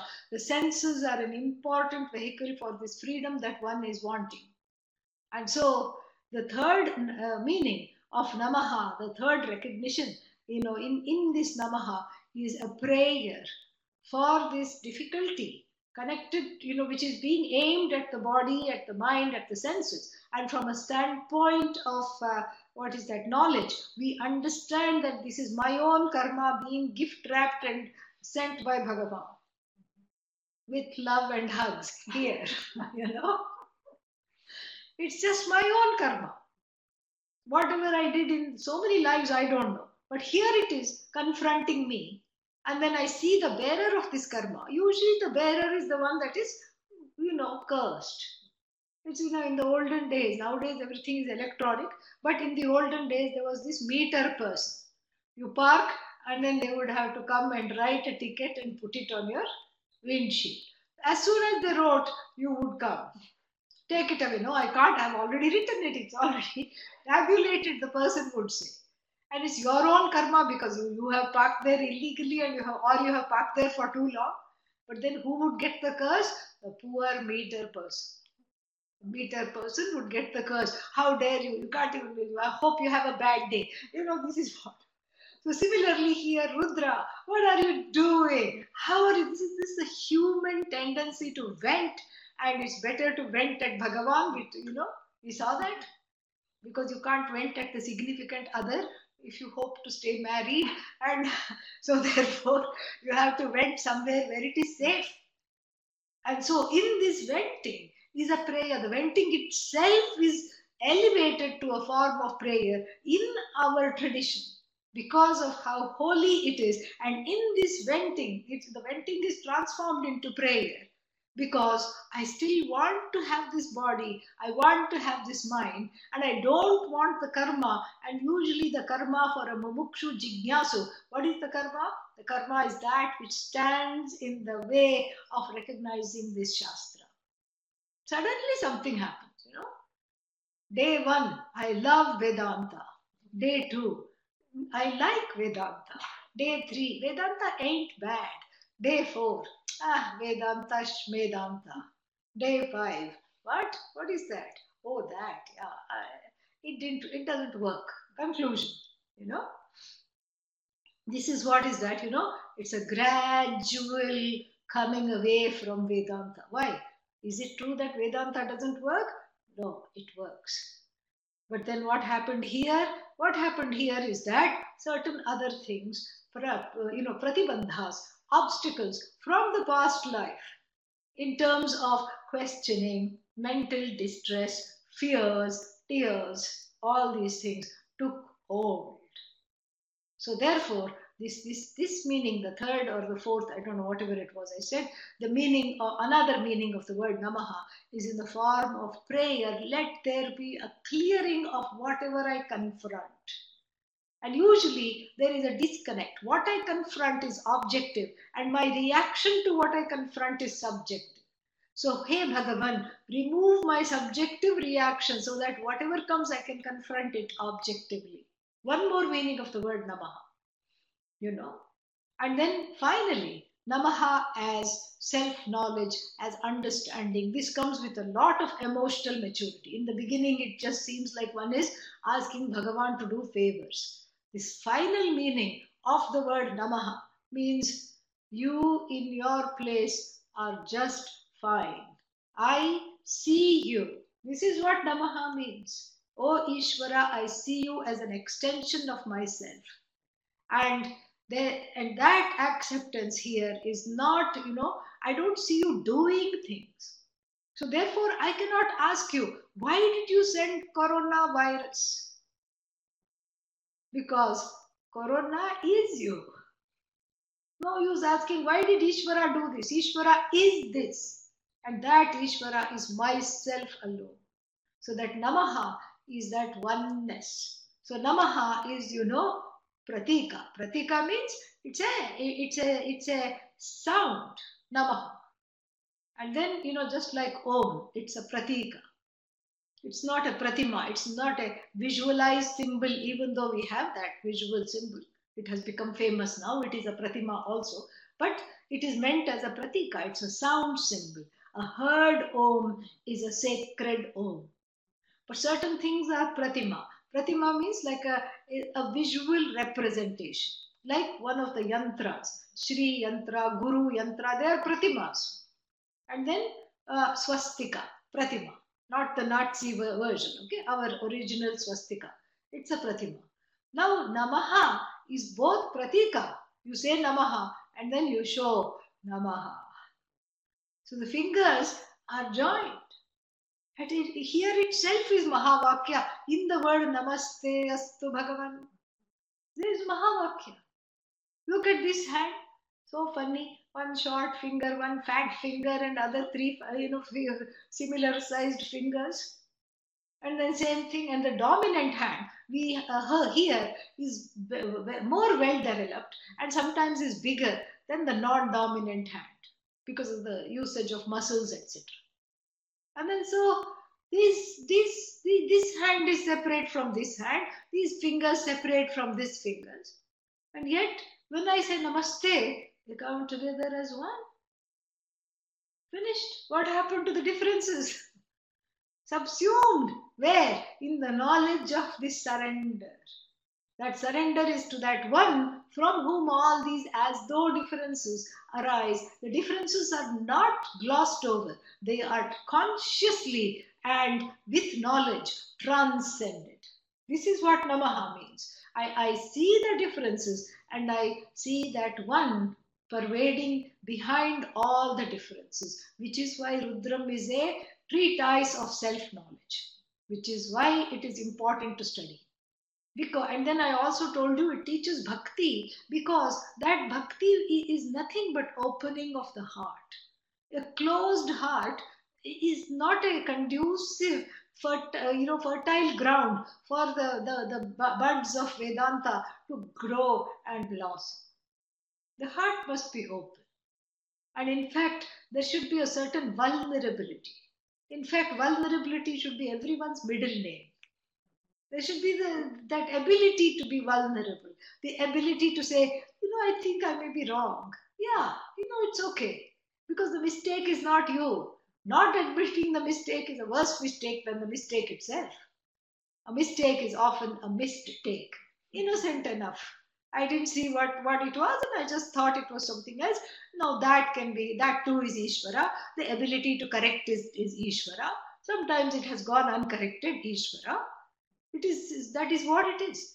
And so therefore for the heart to open, I see my own helplessness, and I see the large order pervading this helplessness. And then that is what the bhakti is. The heart sings in response to that oneness, namaha. And so when that namaha comes together as a pratika and as a pratima, the salutation is complete, really. And that salutation is the ananya bhakti, a bhakti from the standpoint of non-separation bhakti. That is the bhakti that one strives to have as a jignasu, a mumukshu, or a jnani. Otherwise, it is anya bhakti. Anya bhakti means this Bhagavan is separate and I'm going to give you a banana today, and therefore why? Oh, so what to do with this banana? This is what one makes a deal with Bhagavan. I want my child to get admission in Harvard. Why? Because I offered two bananas. Come on. Two bananas I offered. And what will Bhagavan say? Right now it doesn't matter. Your child may as well be enrolled in Phoenix University because everything is online anyway. So that is what your banana gets you. So that is not the idea. Rudram is not like that. Rudram is to clear the heart of the pains and sorrows and the subjectivity, and at the same time clear the heart and clear the life of all obstacles, so that I can focus on this knowledge. And Rudram also at the same go gives the teaching. That is why it is so holy, and it is unsurpassed in this dual message of both bhukti, not bhakti, bhukti and mukti. Bhukti means in the world, mukti means out of this world. This freedom, that is what it means. So what to do? So these adhibhumyam and these people who are all over, they have proliferated. Let's see where all they are. So, yeah, they are all, let's see, what does it say? Tesham Sahasra Yojane, all of them, from far away, I cut the bowstrings happily. Why? How? By my namaskara with understanding. It disarms them because you cannot punish someone who is holding at your feet and looking at you lovingly, and then or frightening, or a frightened look, depending on where the person is. So where are these people? Adhibhumyam, one place. They are all over the earth. Oh, maybe I'll take a dip. No, Asmin Mahati Arnave. They are in Arnava means ocean. In these oceans, they are all over the oceans. You by snorkeling or going in a submarine, you are not going to avoid them. They have proliferated the oceans. Oh, I know what. Wow, wow, what? I will skydive and hang somewhere in between. Antarikshe bhava adhi. They are what? They are in between the heaven and the earth. So, all that is heaven means celestial lokas above our reach, all that is ground, all that is bodies of water, and in between also these Rudras, these Adhisthana Devatas, these various presiding, Bhagavan in the form of various presiding deity proliferates. And then what? Then Nilagriv, what do they look like? They are blue throated, Shitikantaha, white throated, you know so they are blue throated, and then they are white throated. So blue throated means what? The blue throated means the nocturnal ones, the ones that go in the evening, that they proliferate in the evening. They have dark blue, navy blue throats. And then the daytime ones have yellow throats or white throats because they are in the sun. Okay. So then that means even time is the Rudras themselves. They are free of time. They are there at night. You cannot say that, oh, they only come from 9 a.m. to 9 p.m. After that, 9 p.m. to 9 a.m. is Rudra free. No. The blue throated ones are there. Oh, maybe 9 a.m. they go off. Yes, they go. And another shift comes. The white throated ones are there. So, and then Sharvaha, another name for Rudraha. Sharva is a name for Shiva. So these Rudras, what Kshamacharaha, Adha Kshamacharaha. Kshama means here earth. Kshamachara, that which accommodates. She is patient. Yeah. So Kshamachara, and then Adha Kshamachara means they are, Kshama is earth, and then they are walking all over the earth, Kshamacharaha, and Adha means they are also underground in the form of all the, gems, oil wealth, everything. Even the earthworm is Rudra, everything underground. So they are, the white throated ones, the blue throated ones. And what about heaven? Divam Upashritaha. They have also reached heaven. Divi, in heaven. They have the Dyotanatmakatvat because it's a well lit place. It's a holy place. It's all light and fun. And so they are in the heavens, they are in the oceans, they are under the ground, they are in the air, they are in, they are everywhere. They are in between, up, down, behind, everywhere. So this is what, and so since we had a long discussion of Adhi Devatas and Adhishthana Devatas, you understand what they mean. They are all the Adhishthana Devatas of all forms and functions, including the minutest function, the smallest function. Amazing, really, really amazing. And so they are all just so beautiful, and here they are. This whole world is proliferated by Rudra, meaning what? I am pervaded by many, many, many Rudras. This body, how many Rudras uphold this body? Think about it. It's mind boggling. Anatomical Rudras, mental Rudras, physical Rudras, sensational Rudras or senses Rudras. And then what? The ability to move, the joints, everything, the five element Rudras, pervading this body. Every single, this body itself, this body mind complex is made up of so many Rudras. So that means what? They pervade me. They pervade the ahankara. They pervade the manaha. They pervade the buddhi. Inne, they are the ahankara. They are the buddhi, the ahankara, non separate from the Rudras. They pervade the ahankara, they pervade the buddhi, they pervade the manaha, they pervade the emotions, chittam. So everything is sacred. This is what we have to understand. The last meaning of the word namaha is that oneness, which comes from folding the palm, joining the palms together to show that all is one. And in that oneness, saying this, ye Rudra upashritaha, all these Rudras are there, meaning what? They pervade me. That means what? Shivoham, Shivoham, I am this Shiva, I am this Rudra. I am not any separate from them.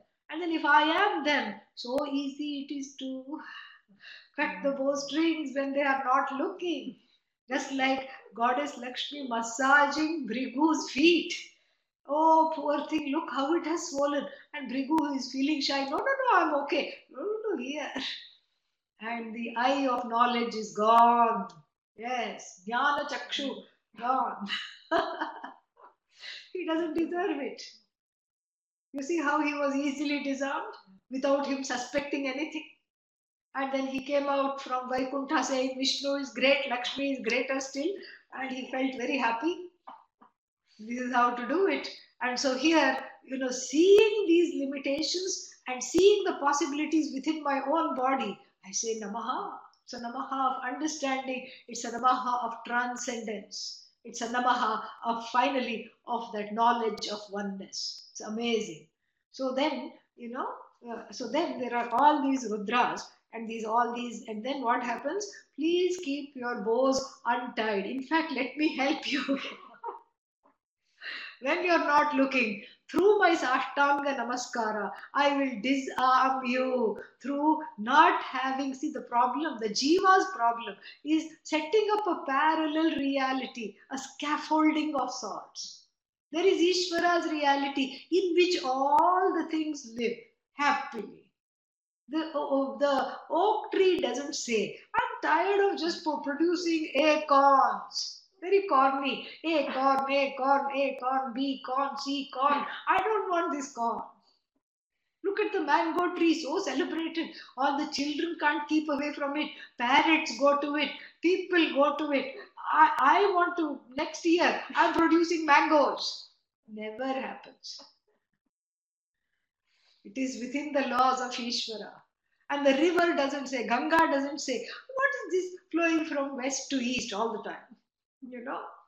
I want to flow from south to north, instead of the other way around. North to south, I don't. I want to flow from the ulta. Ulta means upside down, wrong side. It would have caused havoc. It doesn't say that. And even the animals, they more or less, unless we disturb them and we try to feed cows hamburgers, they will then get mad and have mad cow disease. That's different, until we teach them cannibalism and all these things. And then if left to themselves to lead their lives, to have their babies and to just, die away peacefully, they are also within the laws of Bhagavan. The flora, the fauna, even everything respects. Bhishasmad bhatah pavate, bhishodeti suryah, bhishasmadagnischendrascha, mrityurdhavati panchama iti. Bhishadasmad bhatah pavate. The wind blows is as though into whose command out of as though a fear. The wind blows. Bhishodeti suryah. The sun rises and sets, quickly in response to whose command. And Agni, Indra, Varuna, all in their, ways obey these laws of Ishvara. And then finally, Mrityuhu, Lord Yama, who makes everyone jumps at the Lord's command. Bhavati runs to fulfill the commands of the Lord, of this Ishvara. And then the human being is the only one who violates the laws because one has free will. One is too much like Ishvara, and so one, before this knowledge comes, one sets up an independent country. I want to secede from Ishvara. I want to become independent. Murkha, this one doesn't understand. So Namaha is coming back to that Ishvara as myself. How can you become independent from yourself? Not possible. No, I want independence. Who is this Ishvara to tell me what to do? And Ishvara shrugs his wide shoulders. Go ahead. You're free. Free to go. And then the person goes. And then after that, what? The noose on the neck tightens. Comes back. This is what happens. Why? Because one is going against the laws. One is digging a grave for oneself, which is a grave issue. It's a form of self-sabotage. Because there is no going away from Ishvara. There is only Ishvara. You are that Ishvara. The ability to go is also Ishvara. But you cannot have a tandem, you cannot have a parallel reality based on your own subjective perceptions. That is, that is the greatest form of injustice that you can do to yourself. You just see that there is just one law and there is this one way to go. And in that oneness, I flow with the go. I go with the flow. Rudram teaches you to go with the flow. And in this going with the flow, there is great maturity. It's not a passive subject, it's not a passive being a subject. You are the Bhagavan, I am a subject, I am a slave. No. There is a active acceptance of what is going on. And in that there is self-growth. To see that I am not in resistance to anything. How can the person who is never in resistance be harmed? This is how you untie the bows from far away. You don't go and try to, butt your head there. This is what it is. It's very, very, this is all knowledge. So then this is, and the best way to untie the bowstring is to say, Shivoham, Shivoham, Aham Ishvara. Tattvamasi, Aham Brahmasmi. When you say, I am the Lord, then, then what are you doing? Nothing. Who is against you? No one. And so these thousands of Rudras have proliferated all these places, and they are there as Kula Devatas, Grama Devatas, this Devata, that Devata, all of them are there. And you untie the bowstring from far away, keeping yourself safe. Safe means by not messing with the order. But isn't prayer messing with the order? Prayer is changing the order, but it is changing it from the standpoint of possibilities. Yeah, because the possibility to pray is given, free will is given, the ability to act over the karma is given, collective and individual. And so they are there everywhere. They are in the Akasha, they are in the Antariksha, they are in Dyau, in heaven, and then Prithvi, everywhere they are there. And then, so that is mantras 1 to 4. Moving on. Mantra 5, 6 and 7 doesn't have a dhyana shloka. And then, but nonetheless, the results are mentioned. These 3 mantras take away all the inner enemies. And you should do 5,000 chants like the other one and do 1 month of Chandrayana atonement fast. Okay, yeah. So if you want, and then you'll get the gold coins also afterwards. Yeah. 10,000 gold coins was it? Yeah. Ye vriksheshu saspinjara nilagriva vilohitaha ye bhutanam adhipatayah vishikhasaha kapardinaha ye anneshu vividhyanti patreshu pibatah janan. Again, very beautiful. So these are now there are some more Rudras. And where are they? They are in the trees. Vriksheshu. And then, and what are what color will they be if they are in the trees? Hello? Hello? If they are in the trees, what? Yeah. Abba. If they are in the trees, what color will they be? Simple question. Green. That is the meaning of the word saspinjara. Baby green. Not just green, that baby, like a tender blade of grass, that light baby green when the leaves first come after a winter. That green. That when you see that green, say, "Hi Rudra." Hi Rudras, there you are. That becomes a nitidhyasana. You recognize Rudra there, don't just stick with the green. If you stick with just, oh, this is green, then you're just looking at attributes. You're looking at the finite aspect. You're looking at Maya. But cross Maya, go to Ishvara and just straight away say, I encountered this in my Rudram classes. Hello, Rudra. Namaste. Finish. That becomes a nididhyasana. That green means fresh. Green means life-giving, alive. So this is what the thing is. So ye vriksheshu, they are of the tender green color, and then again, since the whole Bhagavan is is beyond our scope. The neck is the sky for whom? So that's why blue necked. Yeah, because you cannot bring in the Puranic story of Bhagavan, the ocean churning and Bhagavan drinking hala, because this is the what is that? This is Shruti. You cannot bring Smriti. Smriti comes later. So blue neck means the head is above, not available for objectification. So the neck is the sky. Blue necked, blue throated. And then, so Nilagriva, Vilohitaha. Vilohita here means they are also red in color. Like when you see a burst of flowers, azaleas, rhododendrons, all these things, roses. So they are all Rudras also. And then, Ye Bhutanam Adhipatayaha.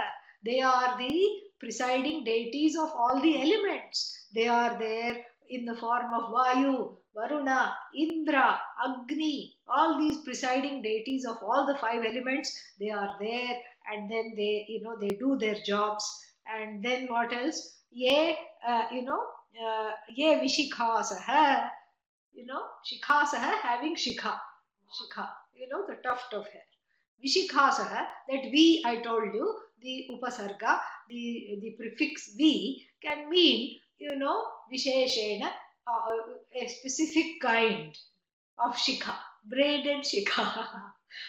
Could be some hairstyle, or it could be, vigata shikha yasmat, from who is tuftless, bald. So anything that has funny hairstyle is also Rudra, like all the teenagers you see on the street. One side shaven, another side full of hair falling over the eyes, etc. You say, hello Vishikhasa, hello Rudra. Or you see somebody who is bald, no hair, no shikha, or it could mean a sannyasi, also without shikha. And then, that person is also what? Rudra. That person is also Rudra.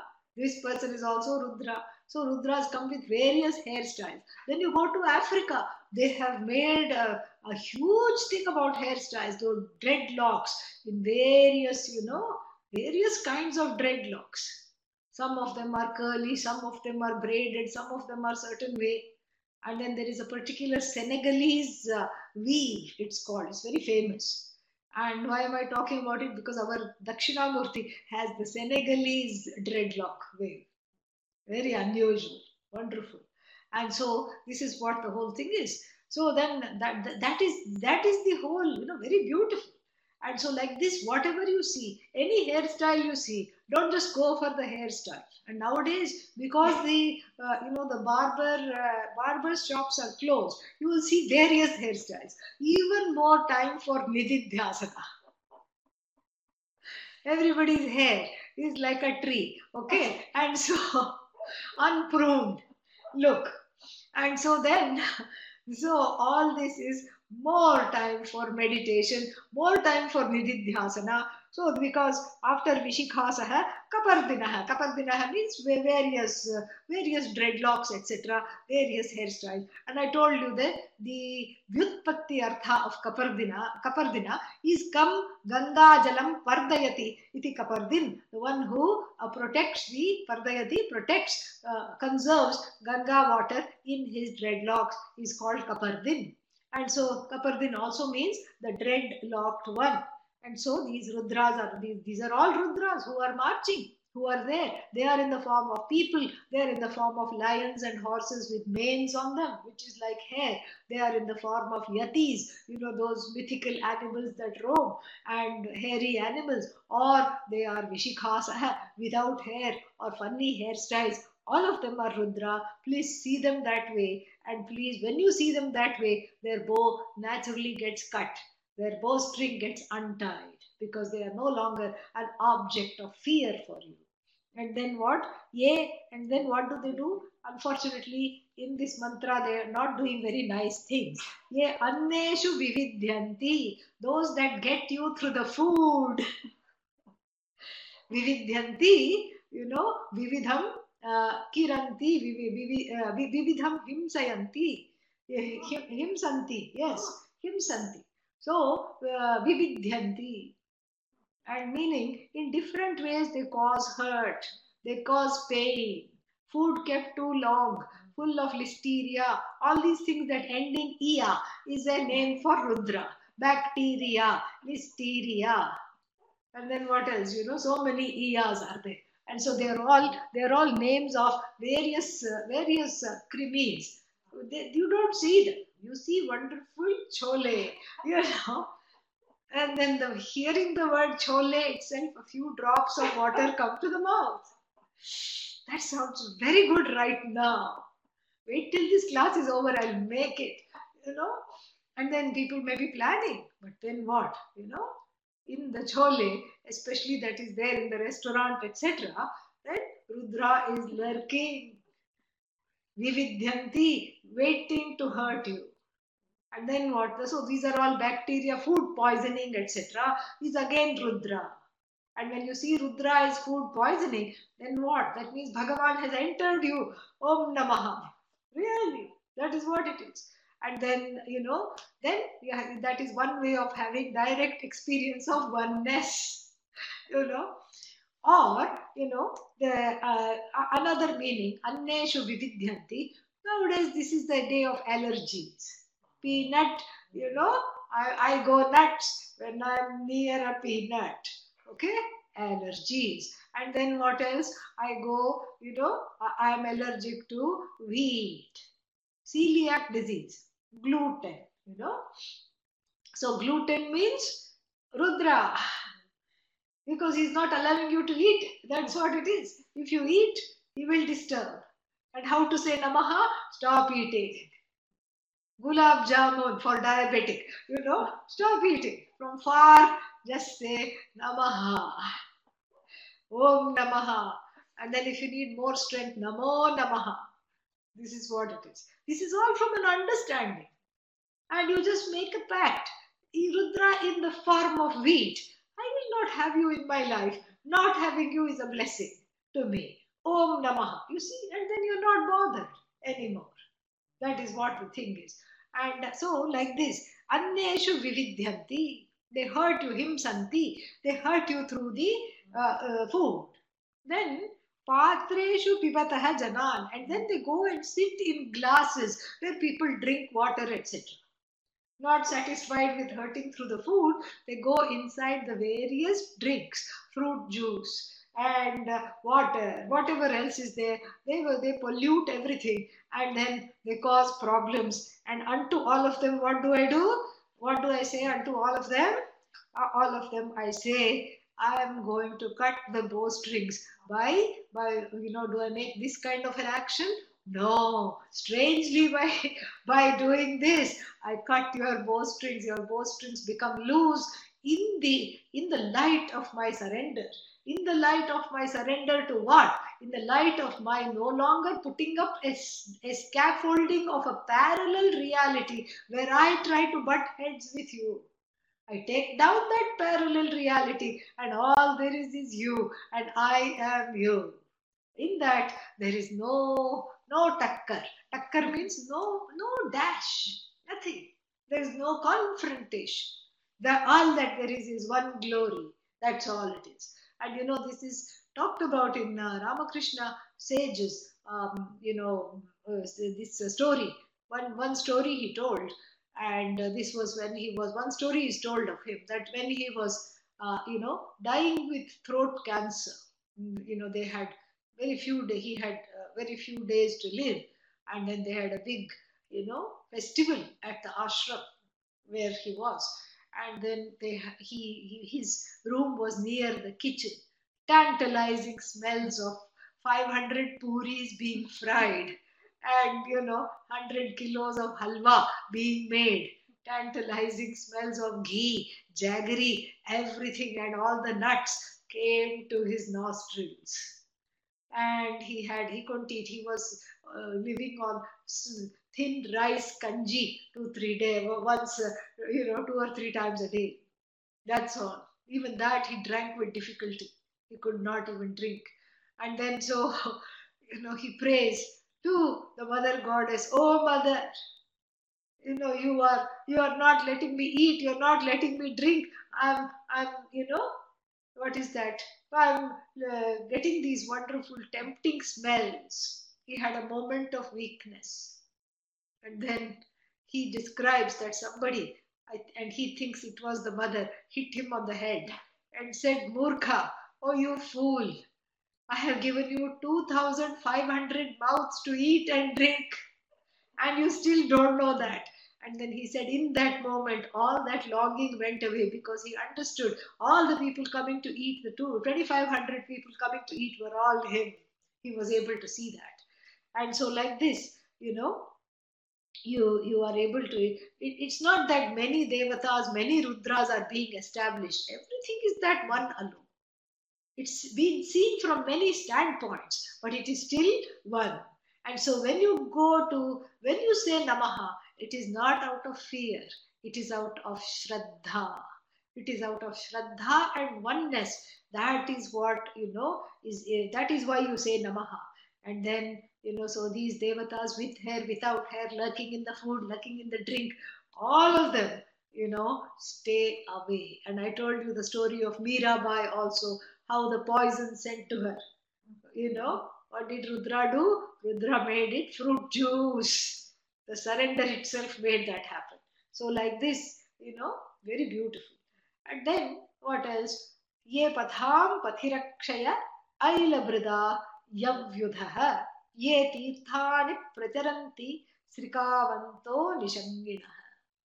So now we invoke these Rudras as protectors. Patham Pathirakshaya. Pathirakshaya, so these are all Vedic forms. So grammatically they are different, they are not exactly how we would, the words are all, so Pathirakshaya, means Pathiraksha, we have to take it as.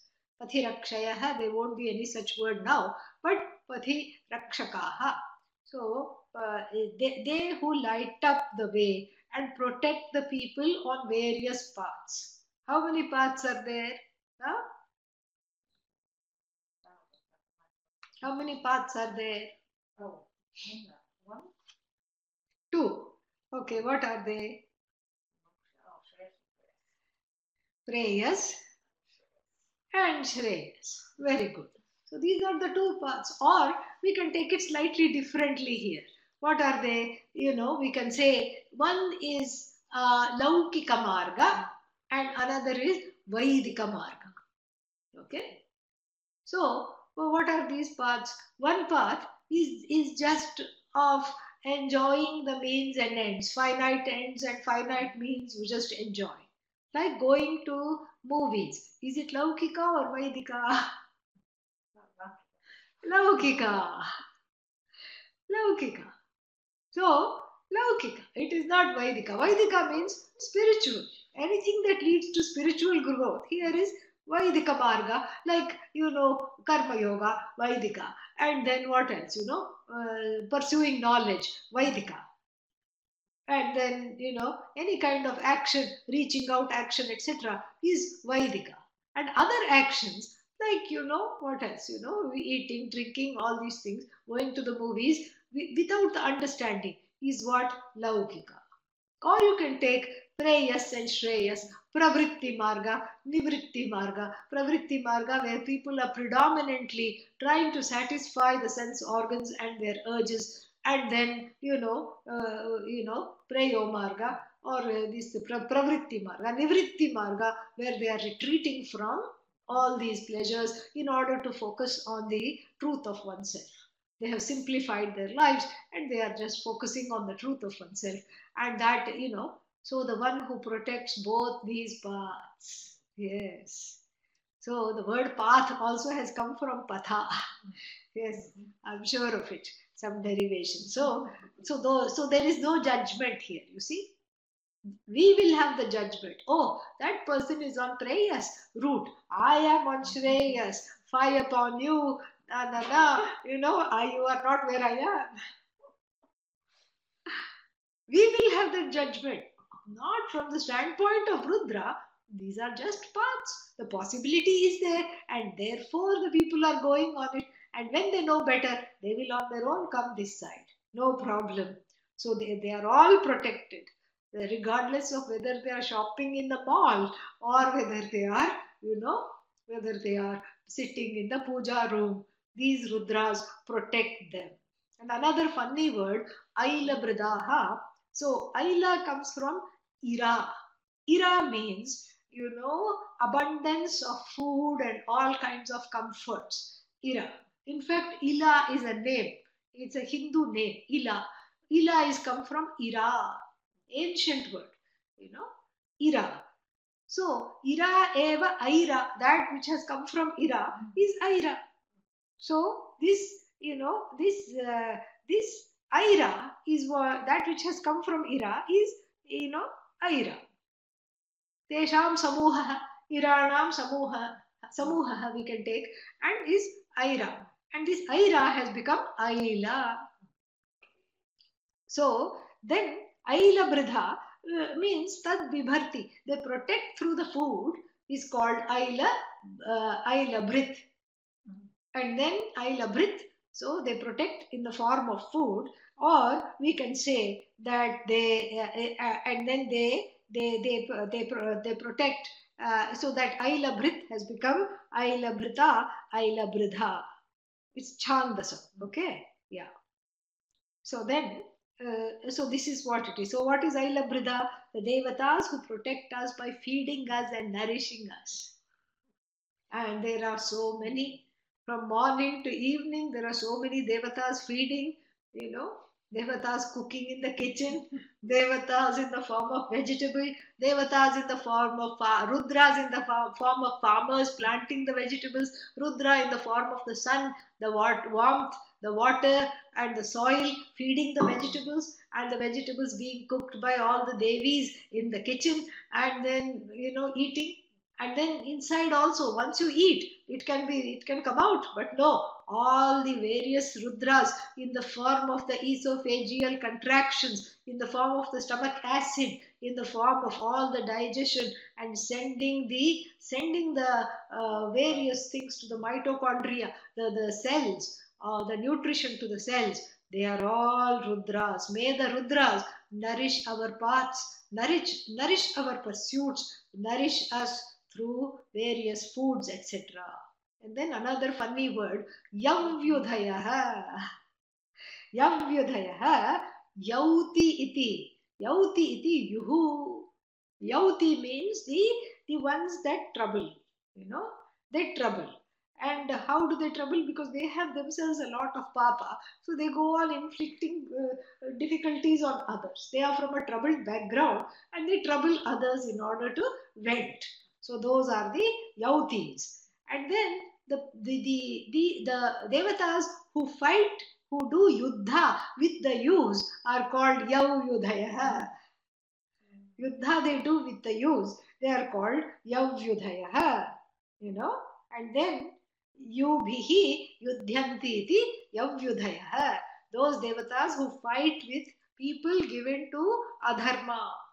So all the adharmas are there, and these adharmas are fought, and and they are Rudras who protect you from all the adharmic people in your life, all the difficult people in your life. They protect you. No, but I still have a lot of difficult people in my life. Well, imagine if the Rudras weren't there. How many people you would have had? Okay, so they are like friends who are with you, and the friends are very protective of you. So similarly, these friends, Rudras in the form of friends who are protecting you all around. And then ye tirthani pracharanti, they go to pilgrimage with you. Tirtha is site of pilgrimage. So in the pilgrimage, especially in the olden days, you could not send SMS, you could not make your hotel reservations, you did not have a flight, you went walking. Yeah, while saying Rudram, you went walking to Rameshwaram. And then whatever happened, and then, in the middle you met a tiger, nothing, and anything could happen. But the Rudras are protecting you every step of the way. And the tiger spies you all right. But before it comes, it sees, it sees a butterfly and starts to play with it, and giving you enough time, unbeknownst to you, to make a getaway. It gets distracted. And so you are safe. Why? Because you're going to do a wonderful thing. You're doing a ceremony of atonement and taking upon yourself a walk, a pilgrimage, and so then you are protected in the pilgrimage. Tirthani pracharanti, and even at the site of the pilgrimage, all the difficulties are all warded off. When you want water, somebody gives you water, somebody gives you food. Before, you could not prepare for the pilgrimage. You could take food for 2 days, but after that it would get spoiled. Chips were not available in bags, in olden days. So maybe you could take some laddus and some things, some savory things, but it would all be over in a few days. And so then after that, you had to rely on the kindness of strangers. There were no restaurants, there was nothing on the way. And this Rudra, in the form of all these beings, these Adhishthana Devatas, they would be in the temples, they would feed all the pilgrims, and then they would bless all the people. And then Nishanginaha, Srikavantaha, Nishanginaha. Srika, Nishanga, all these are the various kinds of swords, and these swords and spears are all there either to protect or to bless or to hurt, as the case may be, as what is needed, as needed basis. So here they are protecting you completely, and making sure that your pilgrimage is a success. And unto them what? We only say one thing: stay far away, Namaha. And then in this Namaha, we slowly unravel your bowstrings so that you don't come to harm us. We are not separate from you. So we are all, we are all in your side. We are you. Shivoham, Shivoham. Om Purnamadah Purnamidam Purnat Purnamudachyate Purnasya Purnamadaya Purnamevavashishyate. Om Shanti Shanti Shanti. Harihi Om Shri Gurubhyo Namaha. Harihi Om.